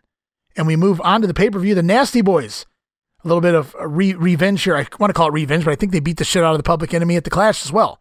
But the Nasty Boys get a surprising win here over Public Enemy in a street fight in 7 minutes, 49 seconds. Can't believe they have the Enemy doing the job already. TV champion Johnny B. Bad with Kimberly in his corner over Diamond Dallas Page in 14 minutes, 59 seconds. Johnny B. Bad wins back what's left of Kimberly's bingo money, $6.6 million. Sure. Tag team champions Sting and Luger over Harlem Heat after the Roadies interfere in 11 minutes, 49 seconds. Remember, the Roadies promised to make sure that they would fight Luger and Sting one more time, so they aid them in beating the Harlem Heat here. United States champion Conan defeats the one-man gang, 7 minutes, 27 seconds, and what's DeMeltz calls possibly worst match of the year candidate. I'd have to agree at this point, and we're only in February. It was pretty rough, for sure. Yeah, to say the least. I'm glad we don't have to watch it again. Respect match. Kevin Sullivan taking on Brian Pillman in a strap match. We'll actually come back to that one in a minute because I have some notes here. WCW Tag Team Champions Sting and Luger pulling double duty against the Roadies, who also pulled double duty after their match on the main event. The match goes to a double countout in 13 minutes and 56 seconds, setting up a rematch at the Uncensored pay-per-view. And it's time for the double main event. It's Ric Flair with Woman in his corner over WCW Heavyweight Champion Macho Man Randy Savage with Miss Elizabeth in his corner when Elizabeth turns on the Macho Man. And Flair picks up the win and regains the WCW title in 18 minutes and 52 seconds. I felt here in real time back in 1996, the Pillman angle, which happened prior to this match, took away from the Liz heel turn. Everybody was still buzzing, at least I was at my house, still buzzing about what transpired with Brian Pillman just a segment or two ago. And then in the main event, whoa, this was a rough one to get through, Steve, if you remember. It was steel cage match action with Hulk Hogan over the Giant, the Jolly Green Giant, as he takes a giant tumble off of the beanstalk as Hogan escapes the cage or gets the win. 15 minutes, 4 seconds. And that was Super Brawl. And I want to go back to that strap match between Sullivan and Brian Pillman. It was dubbed a respect match in which the loser had to state they respected their opponent. DeMeltz writes in an excerpt, it was either the most highly calculated and hard to logically explain ruse in the recent history of professional wrestling, or the end of Brian Pillman in WCW. During the week within the company, the majority viewpoint was that the incident between Pillman and Kevin Sullivan and the announcing by Eric Bischoff was not as planned. And now this is where I'm going to mention what happened. Just a minute or two into the match, Pillman gets into the ring. It looks like they're kind of shooting. As Pillman doesn't look to be cooperating with Sullivan, the referee looks confused. Out of nowhere, Pillman just takes the microphone and says, "I respect you, Booker man." Of course, the term Booker would never been mentioned on TV before. That's kayfabe terminology you're not supposed to be using here. And Pillman obviously work shooting, whatever you want to call it. But at the time, it seemed like a shoot to me, Steve. It was insane angle, and it led to Pillman storming off and everybody looking confused, and then Arn Anderson forced to come out in dress clothes to wrestle Kevin Sullivan to basically replace Brian Pillman. So again, they added to that reality. We have to have a match. Get Arn out here, but he's not dressed because he doesn't know he's going to wrestle. In WWF world, they would have screwed it up because they would have had Arn in gear. But Arn comes out. He goes to wrestle Kevin Sullivan. That match goes about 3 minutes, 45 seconds before Ric Flair comes out and puts a stop to everything. What did you think maybe back then or the first time you saw this? What was your take on it then? What's your take on it watching it again? Good job, or did you buy it? What was going on in your mind? I definitely didn't watch it live. I didn't get any WCW pay-per-views outside of a handful, probably the worst ones in WCW history for different reasons. Starrcade 94, Halloween Havoc 98, and Starrcade 97. So, and I got World War III 98, I think. So for some reason I went back to the Whale after watching Halloween Havoc 98. That's remarkable. Anyway, no, when I first saw it, I was like, oh, wow, that's crazy. I was not expecting to hear that because I didn't read the Observer. I didn't really look into much history of the business back when I was a teenager, whatever, when I first had internet. The internet for wrestling news and stuff wasn't my big thing. My friend gave me a lot of information and stuff like that. We used to talk at like lunch and stuff. So I didn't know about this until I rented the tape. Probably, I doubt it was that year. It could have been. I don't remember when I first seen it, to be honest with you. But I never really processed it as like, oh my God, this is this huge thing, because I just didn't know any different. It was nothing, like, it didn't mean anything to me. Now that I'm older and I know what's going on and the importance of it, it's crazy to think about that they was able to work these people and work everybody and do it all the time to where it was so bad, like they didn't even realize it was a work or not. So people are kind of on the fence with this Pillman stuff. They think it's genius. Some probably led to his demise. I don't know. I don't know where Pillman starts and, whatever he ends. I don't know where Loose Cannon starts and Pillman begins, or whatever the case may be. Right. So that, to me, this was just another one of those things. Like, it's just part of history, and it's pretty crazy. It really is. DeMeltz goes on. He says Pillman, who had in the last month become almost legendary for either erratic behavior or being in his wrestling character 24 hours a day or both, had frequently arrived late to all of the shows. On the Nitro prior to the Clash in Las Vegas, Pillman disappeared, and several in WCW were apparently scared he was going to show up as a surprise on the live WWF Raw show in Stockton, California, not too far away. The next Nitro saw Pillman in a tag match with Anderson taking on Sullivan and Hugh Morris. We just covered that. Have a stinker of a match due to what at least appeared to be a total lack of communication, and had a few seconds of what appeared to be shooting between Sullivan and Pillman. Many in the company felt Pillman, who stormed out of Lakeland at Nitro after a backstage argument with Sullivan, was through with the company. However, he showed up late again the next day for the Universal Studios taping. The next day, while Bischoff was having a meeting with the wrestlers, Pillman mouthed off, and the two had words with Bischoff saying that Pillman was very lucky he was still employed, and strongly hinted, as he had on television, that probably wouldn't be for very long. The rest of the week at the Disney tapings, Pillman was kept apart from all of the other wrestlers, supposedly because there was so much heat between himself and Booker Kevin Sullivan, and dressed in a different trailer altogether. At this point, there was genuine panic backstage. Jimmy Hart came out and said, "What happened?" and pulled in Arn Anderson, dressed in shorts and tennis shoes, to come into the ring at Super Brawl and replace Pillman and do a representation of a match, complete with almost as strange a finish as the previous match. As, of course, I mentioned Ric Flair comes in and stops the match. Backstage, Pillman and Bischoff got into an argument in front of everyone with swear words, and Pillman sarcastically telling Bischoff something to the effect of, "Sorry about your 12-minute strap match," then left the building with Chris Benoit. Sullivan came back after the match with Anderson looking for Pillman, who had already left. Pillman then flew home before the Nitro the next night in Tampa, and while there was no official word of him being fired, Bischoff did vaguely bring up what happened at the onset of Nitro, that's the upcoming Nitro, and made a remark about Pillman being history, and there only being 3 horsemen. Pillman was telling friends all week that he expected to be done with the company because when you have a big problem with the booker, you go to a new territory. Meltzer says if it was a work, it was the most elaborate one in recent memory, as few, if any, wrestlers knew. The referee in the ring had no idea. Notice Jimmy Jett, the referee, at least seeming to have no clue as to anything Pillman was doing during the entire minute he was in the ring. The announcers didn't know. And the production people in the back all flipped out and legitimately went into a panic when a planned 12-minute strap match ended in 59 seconds. Several things were implemented later in the show, such as Lex Luger taking forever to get into the ring, so that explains that, during the tag match with the Road Warriors, along with the Anderson scenario, to kill time because the show would be running short. Perhaps the work will be so elaborate that Pillman will be fired as an angle. Well, that's foreshadowing. Either that or he'll simply be fired. Clearly, if after all this he isn't fired, it has to be a work because this is too many different things in a 2-week period. But if it is a work, they'd have to fire him anyway to continue the work. So we're in new territory here, uncharted territory, and this Brian Pillman character is something else. To say the least. It's excellent. To be honest with you, it's next level thinking, and Brian Pillman is a true genius.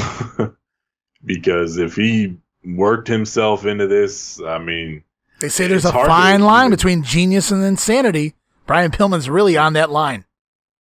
Yeah, absolutely. I mean, that's the best. It's hard to explain. It's hard to explain Brian Pillman. Like, unless you lived it, you don't really...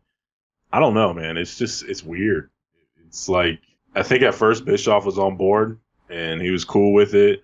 Yeah, let's just work. And I know this is a problem that WCW had going forward when, the guys come in, is working the boys. And that's something you never did. You never wanted to work the boys because that's how you get all the heat. And it seems like Pillman just threw all regard out the window and said, I don't give a shit. I'll work all of you. And looking for that big payday, I would think. I mean, if it's going to get over bigger than anything ever, which had it continued, had he stayed healthy and mentally and physically, I can't imagine where this would have went. Yeah, I can't either. And if he didn't pull the coup on Bischoff and actually get himself released from his contract to be able to do what he wants, right? That's big time. I don't know if he's just trying to make up for his lack of ability in the ring. I don't know, because he hasn't been very good in the ring. I mean, we're watching him on the Grenade, and he's awesome. Like, in the ring, in-ring talent, he's tremendous. Right. He can go. Now he's just bigger, and he doesn't really stick out. So I'm wondering if he's like, you know what I used to do to get myself over isn't working anymore. I got to come up with something, and this is what he did. He sure came up with something, that's for sure. Holy shit. It'll never be done again. I don't care how many people try. It's never going to be believed.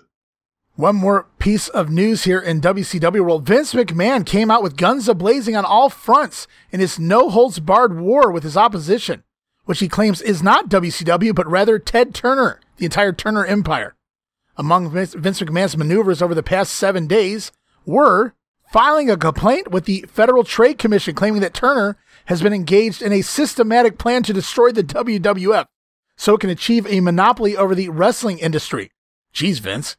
Kettle, Black, come on. Taking out quarter-page ads on both Wednesday and Thursday in the New York Times financial sections. We kind of touched on that at the end of Raw. Having attorney Jerry McDevitt send a letter to Eric Bischoff demanding an apology for Bischoff's televised insinuations and other similar insinuations on the WCW hotline that Titan Sports may have been responsible for the power failure in Lakeland on the Nitro show last week. And also Vince writing a letter to Ted Turner complaining about WCW reinstituting blading and promising bloodbaths on the Super Brawl pay-per-view show. On the surface, it appears that McMahon's actions are coming off as desperation. I'll say. He has admitted, or at least said several times this past week, that he considers his company as fighting for its life right now, and that it isn't so much what he's worried about in the short term, but what's going to happen 6 months from now. McMahon claims the problem isn't the wrestling promotional war, but that Turner Empire is using its power and money to destroy the WWF. McMahon filed a complaint on February 8th with the pre-merger notification office, FTC's Bureau of Competition. The exact details of the complaint were not available as of press time, says DeMeltz. Says that Vince McMahon was vociferous in getting the word out about his complaints. At least initially, his actions have paid off in small results. Bischoff was forced, and we'll see that in a moment, by TBS lawyers to apologize on air during Nitro on February 12th for insinuating that WWF caused the power failure, claiming his remark wasn't meant seriously. And some people take things too seriously, trying to say they're just out there trying to have a little fun. Finally, Bischoff has also been put under a gag order against making any more comments either on television or in the media to respond to anything Vince McMahon has said until after the Time Warner merger goes through. Word is that Eric Bischoff is very frustrated by both turns of events as he had planned for a full-barrel verbal attack on WWF programming beginning on the February 12th Monday Nitro show. Your thoughts, Steve? It's funny. It's just like two rich adults crying over spilled milk.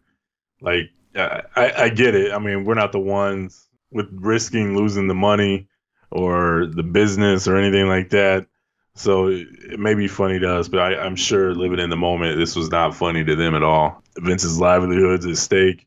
Business has been in the tank for probably 2 years to this point. You can probably even go back to 92. So like 4 or 5 years. Yeah, I mean, it's been a slow decline at least since 1991. Yeah. So the decline's just continued here. Yeah. Yeah, it's just gotten way worse. Probably 94, 95 area. Oh, yeah. The decline to the toilet. So he's hemorrhaging money. He can't afford it. They've been riding the Northeast and those areas most weeks. It's kind of weird to see him out in California because I know like during 94 they did stay up in the Northeast, run the. Well, it was the day after the Rumble. It was the day after the Rumble. I think that they did that because they just happened to be there. Yeah, so Poughkeepsie and Buffalo and those places, just riding New York, Pennsylvania, and things like that. So yeah. I get it from Vince's standpoint. Like, he doesn't have Turner money. Like, he has wrestling money, but he doesn't have Turner money. Right. He doesn't have a CNN siphoning or just making money for him. He doesn't have all these entities. The Braves or everything. The Braves, like he has nothing making him money outside of his wrestling business. So I get it. I get where he's coming from. I know Meltzer shits on him all the time, and it's fine. You can. I get it. But at the same time, it's like David and Goliath for real. And it had to feel like insurmountable. They got all the money. I can't do anything there. They're kicking my ass in ratings. I can't really do anything there unless I totally overhaul my wrestling promotion or the way I run things. Like you mentioned earlier, we gave them credit for not just throwing everything at the wall and hoping it sticks to get a rating. They're not doing that. They're trying to hold course and stay steady. But at some point, if you're losing the ratings and you're losing talent and you're losing everything, you got to do something. And right. This is just the start of it. These are those little things that nobody really talks about. Like, I don't know a lot of people that talk about all the shit that they actually did. Vince did to try to stop WCW's momentum. These, Steve, are the battles within, I guess you could say. Yeah, that's what we're here for. And I can only imagine the full barrel assault that Bischoff had planned. I could only imagine. They were going to lay it in all night because Raw is not on TV, which to me, that'd be kind of stupid just because why are you spending your whole 1 hour untested talking about your opposition? So right. I can't remember. I think I mentioned this before when I was reading how Bischoff got Nitro. Harvey Schiller was gung-ho. You got to worry about yourself if you're worried about somebody else, you're not worrying about yourself. That holds true. I know he kind of changed course a little bit and came on Bischoff's side and everything, but when you're not worried about the dishes in your own home, you shouldn't be worried about somebody else's. I mean, that should be your primary focus. And I think that's where, right.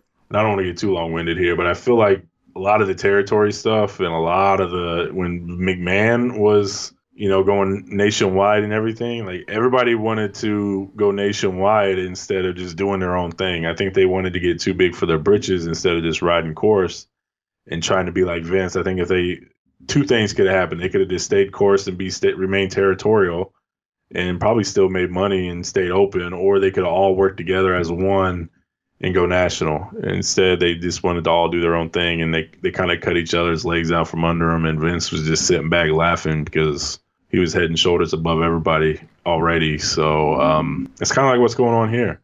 WCW is doing what they can to take out Vince instead of just focusing on what they can do. And it works for a while, but obviously we all know how this story ends.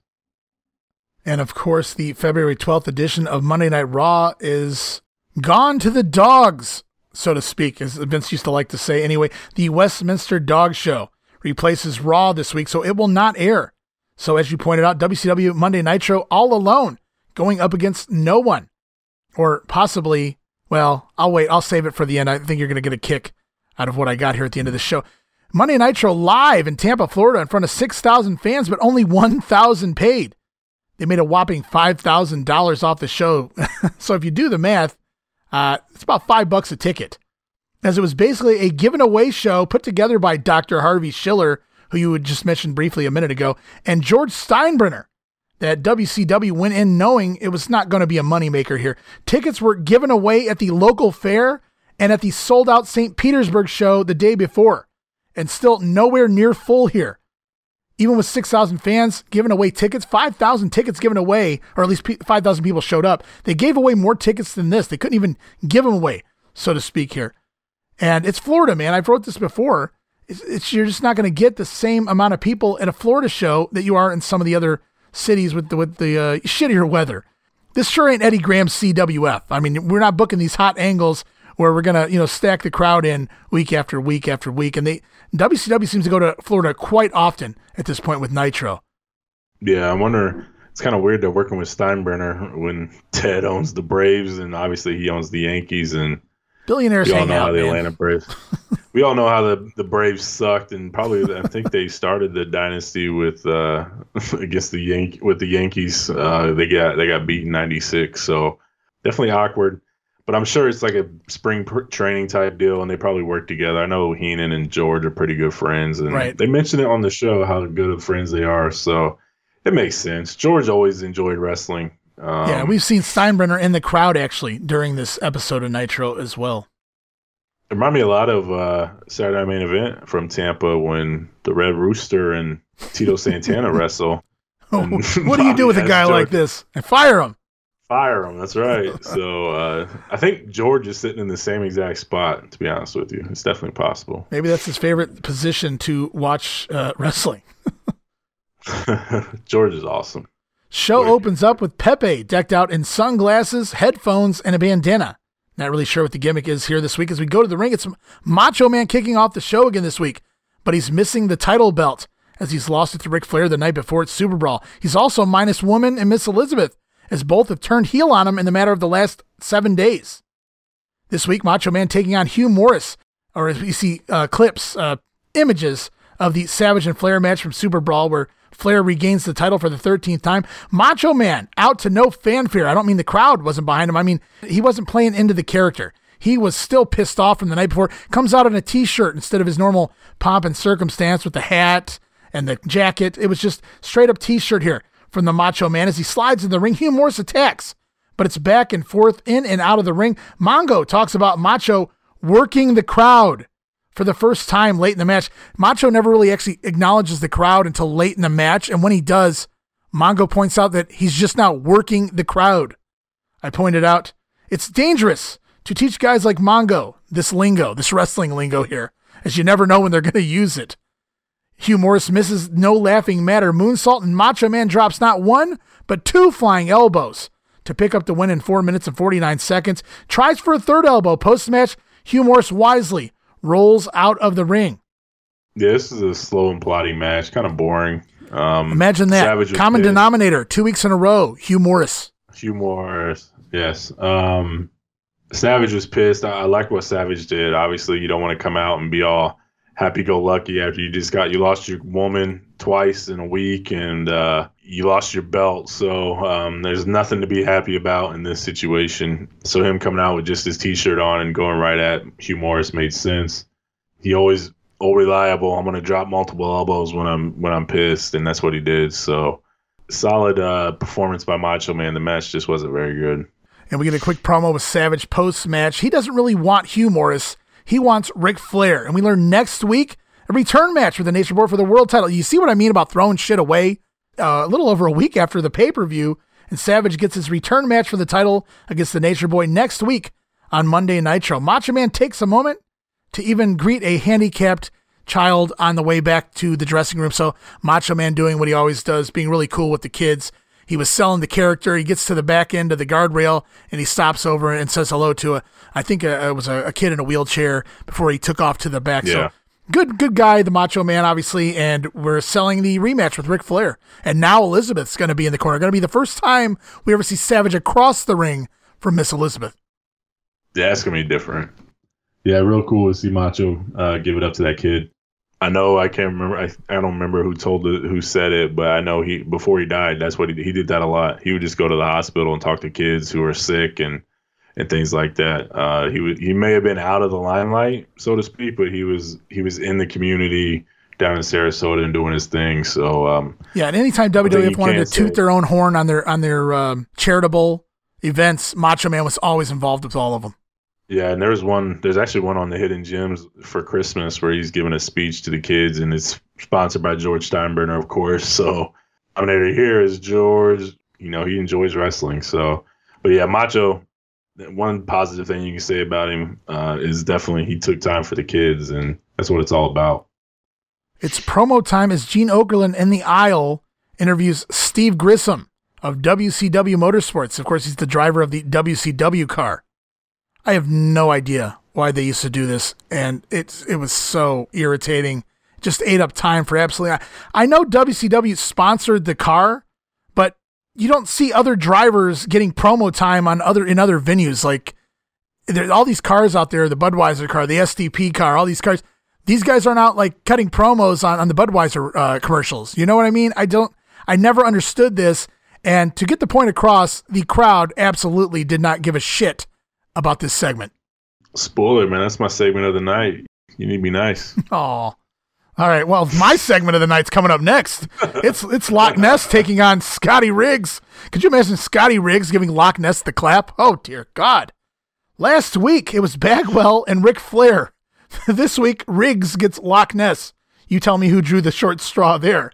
Mongo says if Ugly could kill, Loch Ness could be world champion. Oh, there may be some truth to that. Loch Ness doesn't sell a middle rope dropkick from Scotty Riggs, so Riggs to the top rope for a cross body block, which the Loch Ness monster was supposed to catch him and drop him, but instead he just drops him. And then Loch Ness falls on top because, oh my God, he's just absolutely fucking terrible. This may be the end of this might have been when Hogan said, I'm not working that dude, brother. Because Loch Ness then drops two big elbows, just like the Macho Man drops two elbows and gets the win on poor Scotty Riggs in 1 minute and 20 seconds. He was the plan for Hulk Hogan next. And then Hulk saw this and yeah, I'd say no thanks. Yeah, this had to be it. I mean, he looked okay against Duggan on main event before Super Brawl. He looked okay. I'm not saying he looked good. He looked fine, but man, he completely dropped Riggs coming off the top rope on that crossbody. Like, just dumped him. Yeah, and not that Hogan's coming off the top rope on him, but you don't want that guy. You don't want to trust your livelihood in this guy's hands with these botches. He can't catch a 200-pound guy, 220, whatever Riggs was, coming off the top rope. I mean, it was terrible. And to let that guy, you're going to trust that guy to land on top of you? No thanks. Nah, there's no way. Like, even if Hogan got picked up for a body slam, like, how do you know he can walk around with him or something like that? Right. Even though Hogan can help him in that situation, I wouldn't trust it. And Hogan was smart in saying, hell no. Giant, you go kill him. Promo time. Gene Okerlund with Miss Elizabeth, woman in a stretcher. Elizabeth says, oh man, and did you check out Liz here? I'm going to pull up my here for Miss Elizabeth because she's out there in that shiny leather vinyl looking dress there, looking hot. Miss Elizabeth changing her character a little bit here. She says the Macho Man promised Ric Flair would leave on a gurney, a stretcher, last night. It took Liz and woman all night, but they kept the word. And then Ric Flair pops up in a suit and sunglasses underneath the sheet on the stretcher. They're basically implying they put Flair in the hospital and it took all night. If you know what I mean. I don't think it really got over with the fans, but I got what Liz was trying to say. Ric Flair sits up from underneath. He's the 13 times champion now. Flair can't wait for the rematch next week with the Macho Man as he grabs the girls in his arms and struts on the aisleway. And we get a Miss Elizabeth's first true heel promo, even though it's a bit of a shoot. She says for 7 years she had to walk behind Randy Savage, sit in his corner, never open her mouth. She said she's happy she took half the money, she took half the property, and last night she finished taking it all by aiding Ric Flair in regaining the world title. And at this point, Liz seems to forget her lines as she goes blank. Ric Flair starts to cover for her, then she remembers them. Liz says she knows the belt means more than anything to the Macho Man. Randy likes to live on the edge. Liz says he's over the edge. Ric Flair laughs, sounded like a shoot laugh, as that's a bit of a shoot promo by Elizabeth here. Yeah, it kind of reminds me of the woman promo when she first turned heel and had her first shot at it. At least it was recorded. This is live, so it's a little bit different. but it's believable. We can all go back and watch Savage and how he treated her and things like that. So we know what she's saying is true. We know how divorces end up. And we all know Savage is living on the edge. So she was definitely speaking the truth here. I thought she did okay. If she just didn't forget in the middle, it would have been a lot better. But obviously, that's just nitpicking. She's not used to this. She has never done it very well. She's never been allowed to cut a promo. Yeah, so even in WWF, she's so timid and scared to even talk, even when it's her turn to talk. I know she played that character well. So, like, here's your first chance. There's no restrictions. There's no nothing. You say whatever the hell you want. And she probably wanted to say a lot more, and that's probably what the problem was. She probably wanted to say a lot more that could really damage Savage personally in a shoot, but I don't think she had it in her to do that. So she kind of had to pick and choose what she was going to say. Yeah, I think they're amicable here. Obviously, Randy played a part in bringing her in here, so I don't think there's like hard feelings necessarily either between the two. I mean, they're working together, obviously, as well, moving forward. It's just that I also feel somebody wrote this for her to a degree. I mean, she's forgetting lines, so I think she was fed the entire thing. Whether she had work, input on it or not, I don't know. Yeah, I mean, she went from doing sound bites in the WWF to actually having to cut a promo here, so she tried. We move on. U.S. champion Konnan taking on dangerous Devon Storm. It's Devon Storm's debut with the WCW. Early on, Devon Storm with the baseball slide, then grabs a chair and opens it up, sits it in the ring as he bounces off the ropes, jumps off the chair with a somersault plancha onto the floor on Konnan, and then a running dropkick off the apron as well. It's clear very early in this match, Devon Storm copying the suicidal tendencies of Sabu here. As Storm places Konnan seated in a chair on the floor, Devon then positions the ringside steps as he runs up the steps and tries for a flying Rana, but Konnan counters and turns it into a powerbomb on the floor. Back in the ring, Konnan tries a little lucha libre action with a lucha arm drag, head scissors, and a somersault Rana. He then nails Devon Storm with a wheelbarrow suplex and some groundwork from both guys as they begin trading leg work on both sides as they transition, slow things down so they can pick it back up again for the finish. Devon Storm tries an Arabian powerbomb to the outside of the floor, but Konnan holds onto the ropes and rolls it into a Rana on the outside. Very slow motion, so it didn't get the pop. It could have gotten shitty on Konnan's part there for not taking the move properly. Eric Bischoff, then, this is where he apologizes for implying that the WWF shut off the power last week. Says the WWF takes things too seriously. Eric Bischoff was just trying to have a little fun. As we go to the finish of the match, Devon Storm tries a Hurricane Rana from the top rope, but Konnan turns it into another power bomb and straight into a jackknife pin to get the win in 5 minutes and 19 seconds. They did a lot in 5 minutes and 19 seconds. I was very impressed with Devon Storm's debut. Unfortunately, we really don't see him again until he returns during that Crowbar era. Yeah, he Sabu wannabe. This is their replacement for Sabu. A lot of the same sort of offense. Yeah, there's a spot where he got powerbombed on the floor, and thankfully Konnan was as strong as he was because he was about to drop him on his head or neck or something, but Konnan was able to power him up and drop him in a way that was protective of him. Good thing, like I know you mentioned Konnan doing shitty on that Hurricane Rana type deal. But at least I think a lot of that had to do with his strength and things. It just doesn't look as good when a big guy does it. It's kind of like a 7-foot center dunking in basketball. It's not as pretty as a 6'4" guy doing it. So sure. Just Konnan is just too big to be doing some of that stuff to me anyway. But yeah, this is a solid match. It was okay. They did a shit ton. They forced everything. It's kind of like the Jerry Lynn matches that we seen early on in Nitro where they're like, okay, guys, you got 5 minutes. They're like, F it, I'm not telling a story. Let's just go out and do spots. And that's kind of what they did here. So yeah, I feel like they told Devon Storm to go out there and get yourself over. I thought he did a really good job here. I don't think he looked bad whatsoever. He worked every spot he could into those 5 minutes, and he doesn't seem to get the job. He'll pop up in ECW before too long. Gets his ass kicked by Sabu, huh? Gets his ass kicked by Taz in his debut. Even worse, arguably. Yeah, yeah. Absolutely. We finished the show. The main event this week is Hulk Hogan rocking that eye patch over that bad eye, taking on Arn Anderson, who's accompanied to the ring by Woman. This is where they showed George Steinbrenner in the crowd. Of course, he's probably not in the crowd for the duration of the show, but now that the Hulkster's out there, Steinbrenner's sitting there front and center ready to watch on as Hulk Hogan just dominates Arn Anderson, and given the upcoming finish, wasn't really shocked here that Hulk just obliterated Arn for most of the matchup. Hogan winds up losing the eye patch early on and continues to take out Arn Anderson. Arn finally goes for the eye as Flair and Liz come ringside. So now Hogan has to contest with Arn in the ring while Liz, Woman, and Ric Flair all on the floor. Arn Anderson nails the big spine buster, and he gets the cover 1, 2, but Hulk Hogan kicks out and it's the Hulk up, leading to the big boot, but rather than do the leg drop, Hulk begins to strut around the ring and piss Ric Flair off on the floor. And like I said, instead of the leg drop, Hulk locks Arn in the figure 4 leg lock, which pisses Flair off even more. He runs in the ring, but gets inside cradled by the Hulkster while continuing the figure 4 on Arn Anderson. I wrote, how is this not a disqualification? I don't care if Hogan has Flair locked up in a cradle. Flair has interfered. He is in the ring. But the match goes on as Woman throws powder into Hogan's good eye, and then Liz hands off her boot to Arn Anderson, who nails Hogan with the boot and makes the cover.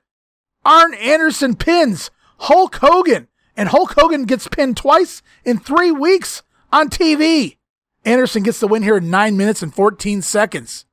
Yeah, this match was solid. The problem that I have is the finish. Like you said, where's the DQ? I mean, guys just running in and out. It's a never-ending story of run-ins, and cheap finishes, and non-decisive garbage. Like it drives me nuts because at some point somebody has to get a clean win and establish themselves, and nobody's getting that. The match was fine. I did put down here the notes, like Arn Anderson seems like the only guy in the WCW that's not afraid to lay in some shots to Hogan.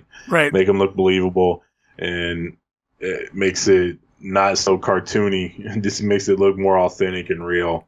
Like he nails him in the back with a forearm. That really sounds stiff that you're not hearing from anyone else that is in the ring with Hogan.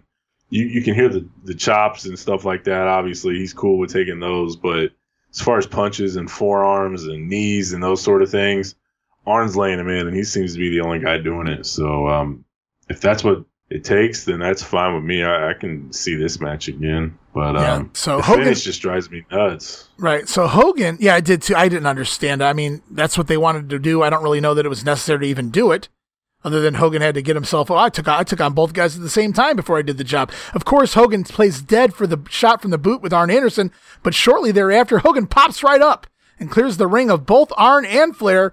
Macho Man out then to even the odds, and even nails Ric Flair with a chair shot. Mongo with another line of the night this week. He says, it's one thing to screw over the Macho Man, but Elizabeth screwing over Hulk Hogan? That's no good. So apparently you're at different level tier. Like, you can be a dick to one guy, but Hulk Hogan, no, you can't do that. Hulk Hogan's more important than the Macho Man. At least that's what Mongo was implying here this week, as Ric Flair and Arn Anderson storm the announce area. Running off Mongo and Eric Bischoff, it's Arn, Flair, Liz, and Woman up in the announce area with Bobby Heenan.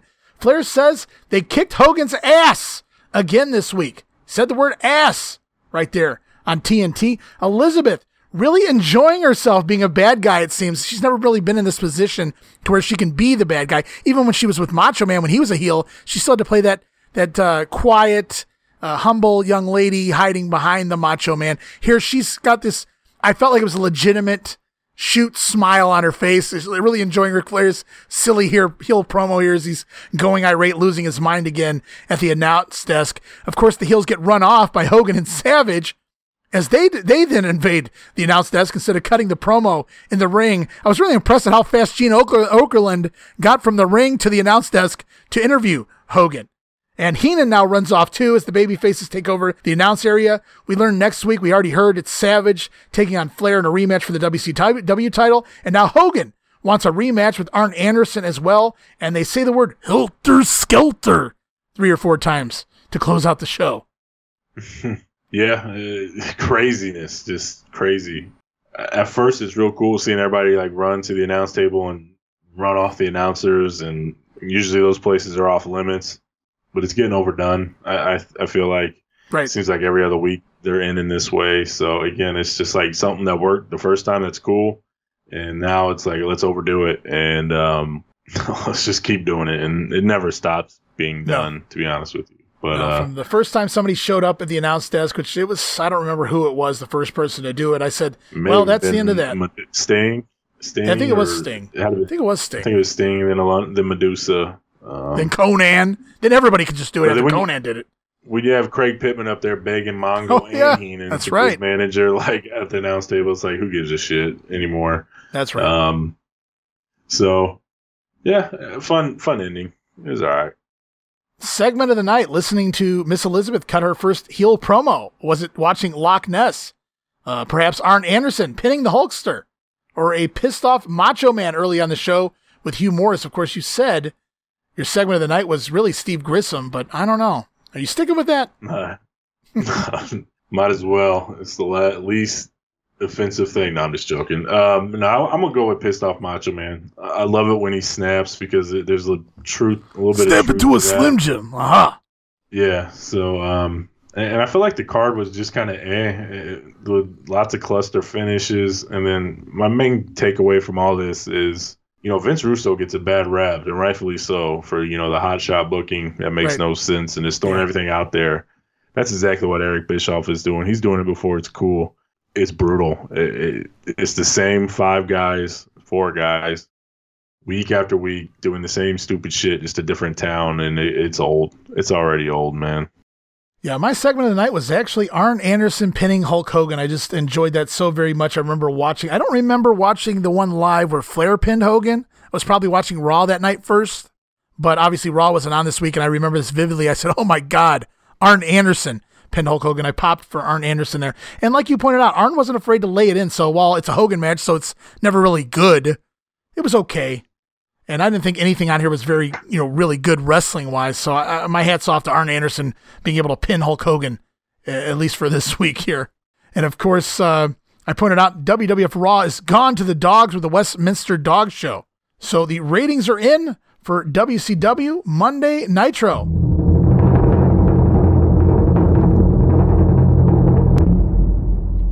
The February 12th edition of Nitro, with no competition from Raw and with its current product, as in both products, and the interest has been way up lately with Raw and Nitro. The show sets a record, no shocker there, doing a 3.7 rating and a 5.3 share. 5% of the people watching TV that night were watching WCW Nitro. Crazy. With the replay even doing a 1.3 rating and a 3.8 share. So 4% of America watching the replay of Nitro that night. Meanwhile, the funny thing about all of this, Steve, even though there was no Monday Night Raw, are you ready for this? Even though Nitro set its all-time record on February 12th with no Raw opposition, TNT actually lost the time slot to the USA Network, which did a phenomenal 3.9 for the Westminster Dog Show. That number ties the best number Raw did in its heyday. So DeMelt's quick to point out that the Westminster Dog Show beats out Nitro and basically Raw as well. So you asked on the last episode of The Grenade, why wouldn't they, air Raw at a different time or work around this or whatever with the Westminster Dog Show? Clearly, it had its interest, its fan base. Yeah, I don't get it. It's funny, but clearly, it's hilarious. So Nitro wins Nitro wins in the ratings, but it still loses to the USA Network at the same time. Yeah, my big takeaway from this is, if they're pulling 3.7 when they're unopposed, how much better off would both companies be if WCW chose a different night?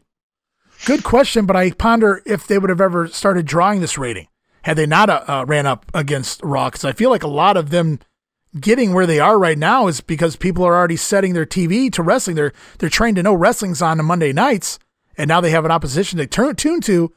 I don't know if Nitro started on a Wednesday, if it ever picks up to where it got. It's definitely possible. I can see that angle. But I think if they're running the same stuff and that they've been doing, that's getting these ratings, and they have it on a Tuesday or Wednesday and promoted the shit out of it initially till you get the fan base, I think it could have worked. And to be honest with you, I'd go as far as to say that there's a real chance that they could still be up and running, my guess, if they was able to establish themselves on their own day and own time, instead of going head to head. Well, I think the booking essentially led to their downfall eventually as well. Or played a huge part in it anyway. Well, I agree with that, but I think if you're when you're going head to head with somebody, Right. and you're pulling in a 1.5 or a 2, and WWF's pulling in 4s and 5s, that's one thing. But when you're on your own show and you're pulling in a 3.5 because you don't have to worry about what Raw's doing, is it really that bad? Yeah, it's a question we may never have the answer to, but it's a good point, certainly. And yeah, I mean, another 2 weeks. As good as it is, nobody's going to turn it over. Right, especially with Nitro as bad as it was, nobody's going to turn it over. So it worked both ways. Yeah, so it's like I'd be more inclined to watch some WCW 2000 if it was on like Wednesday and I didn't have to flip between Raw and Nitro. Who knows? Yeah, it's some good points there. Yeah, it's thing to ponder. Yeah, it is interesting to ponder. It's very curious. I don't know. Maybe one day we'll see something like that happen and we'll have our answer. But for right now, we're stuck here in 1996 world on Monday Warfare programming, and we want to thank you guys for listening once again. We'll be back again with more February 1996, Steve, and we'll be building up to the In Your House February pay-per-view with Bret Hart taking on Diesel inside the steel cage. That should be fun. That'll be up and running on our Patreon account before too soon. That again is patreon.com/WrestleCopia. Steve, thanks for knocking out another one with me here as we talked all about 2 weeks of Nitro, 1 week of Raw, and a whole lot of Brian Pillman, and of course the battles within. Yeah, it's been fun. I think we already seen the build up to In Your House. Since they missed this week, I think the pay-per-view is this coming Sunday, the 18th. It's the 18th because the Raw 19th opens up with In Your House. Ooh, good call. Yeah, well, we'll be talking about the fallout from the In Your House pay-per-view then, I suppose, when we return here. Yes, we will. So hope everybody's looking forward to it. Yeah, so thanks again, Steve. Really appreciate you being here doing another 2 weeks of the Monday Warfare show. My pleasure, man. Thanks for having me. Absolutely. And thank you guys for continuing to tune in. I know we missed a week recently. There was a lot of stuff going on in both of our worlds that we really just couldn't control. But we're here. We're continuing to knock out the program. We hope you enjoy it. We hope you continue to enjoy. I'm your host, Ray Russell. Steve Eckstedt, always a joy to have by my side and discuss all about the Monday Night War era. Steve, I'll talk to you soon again in the next edition of Monday Warfare, The Battles Within.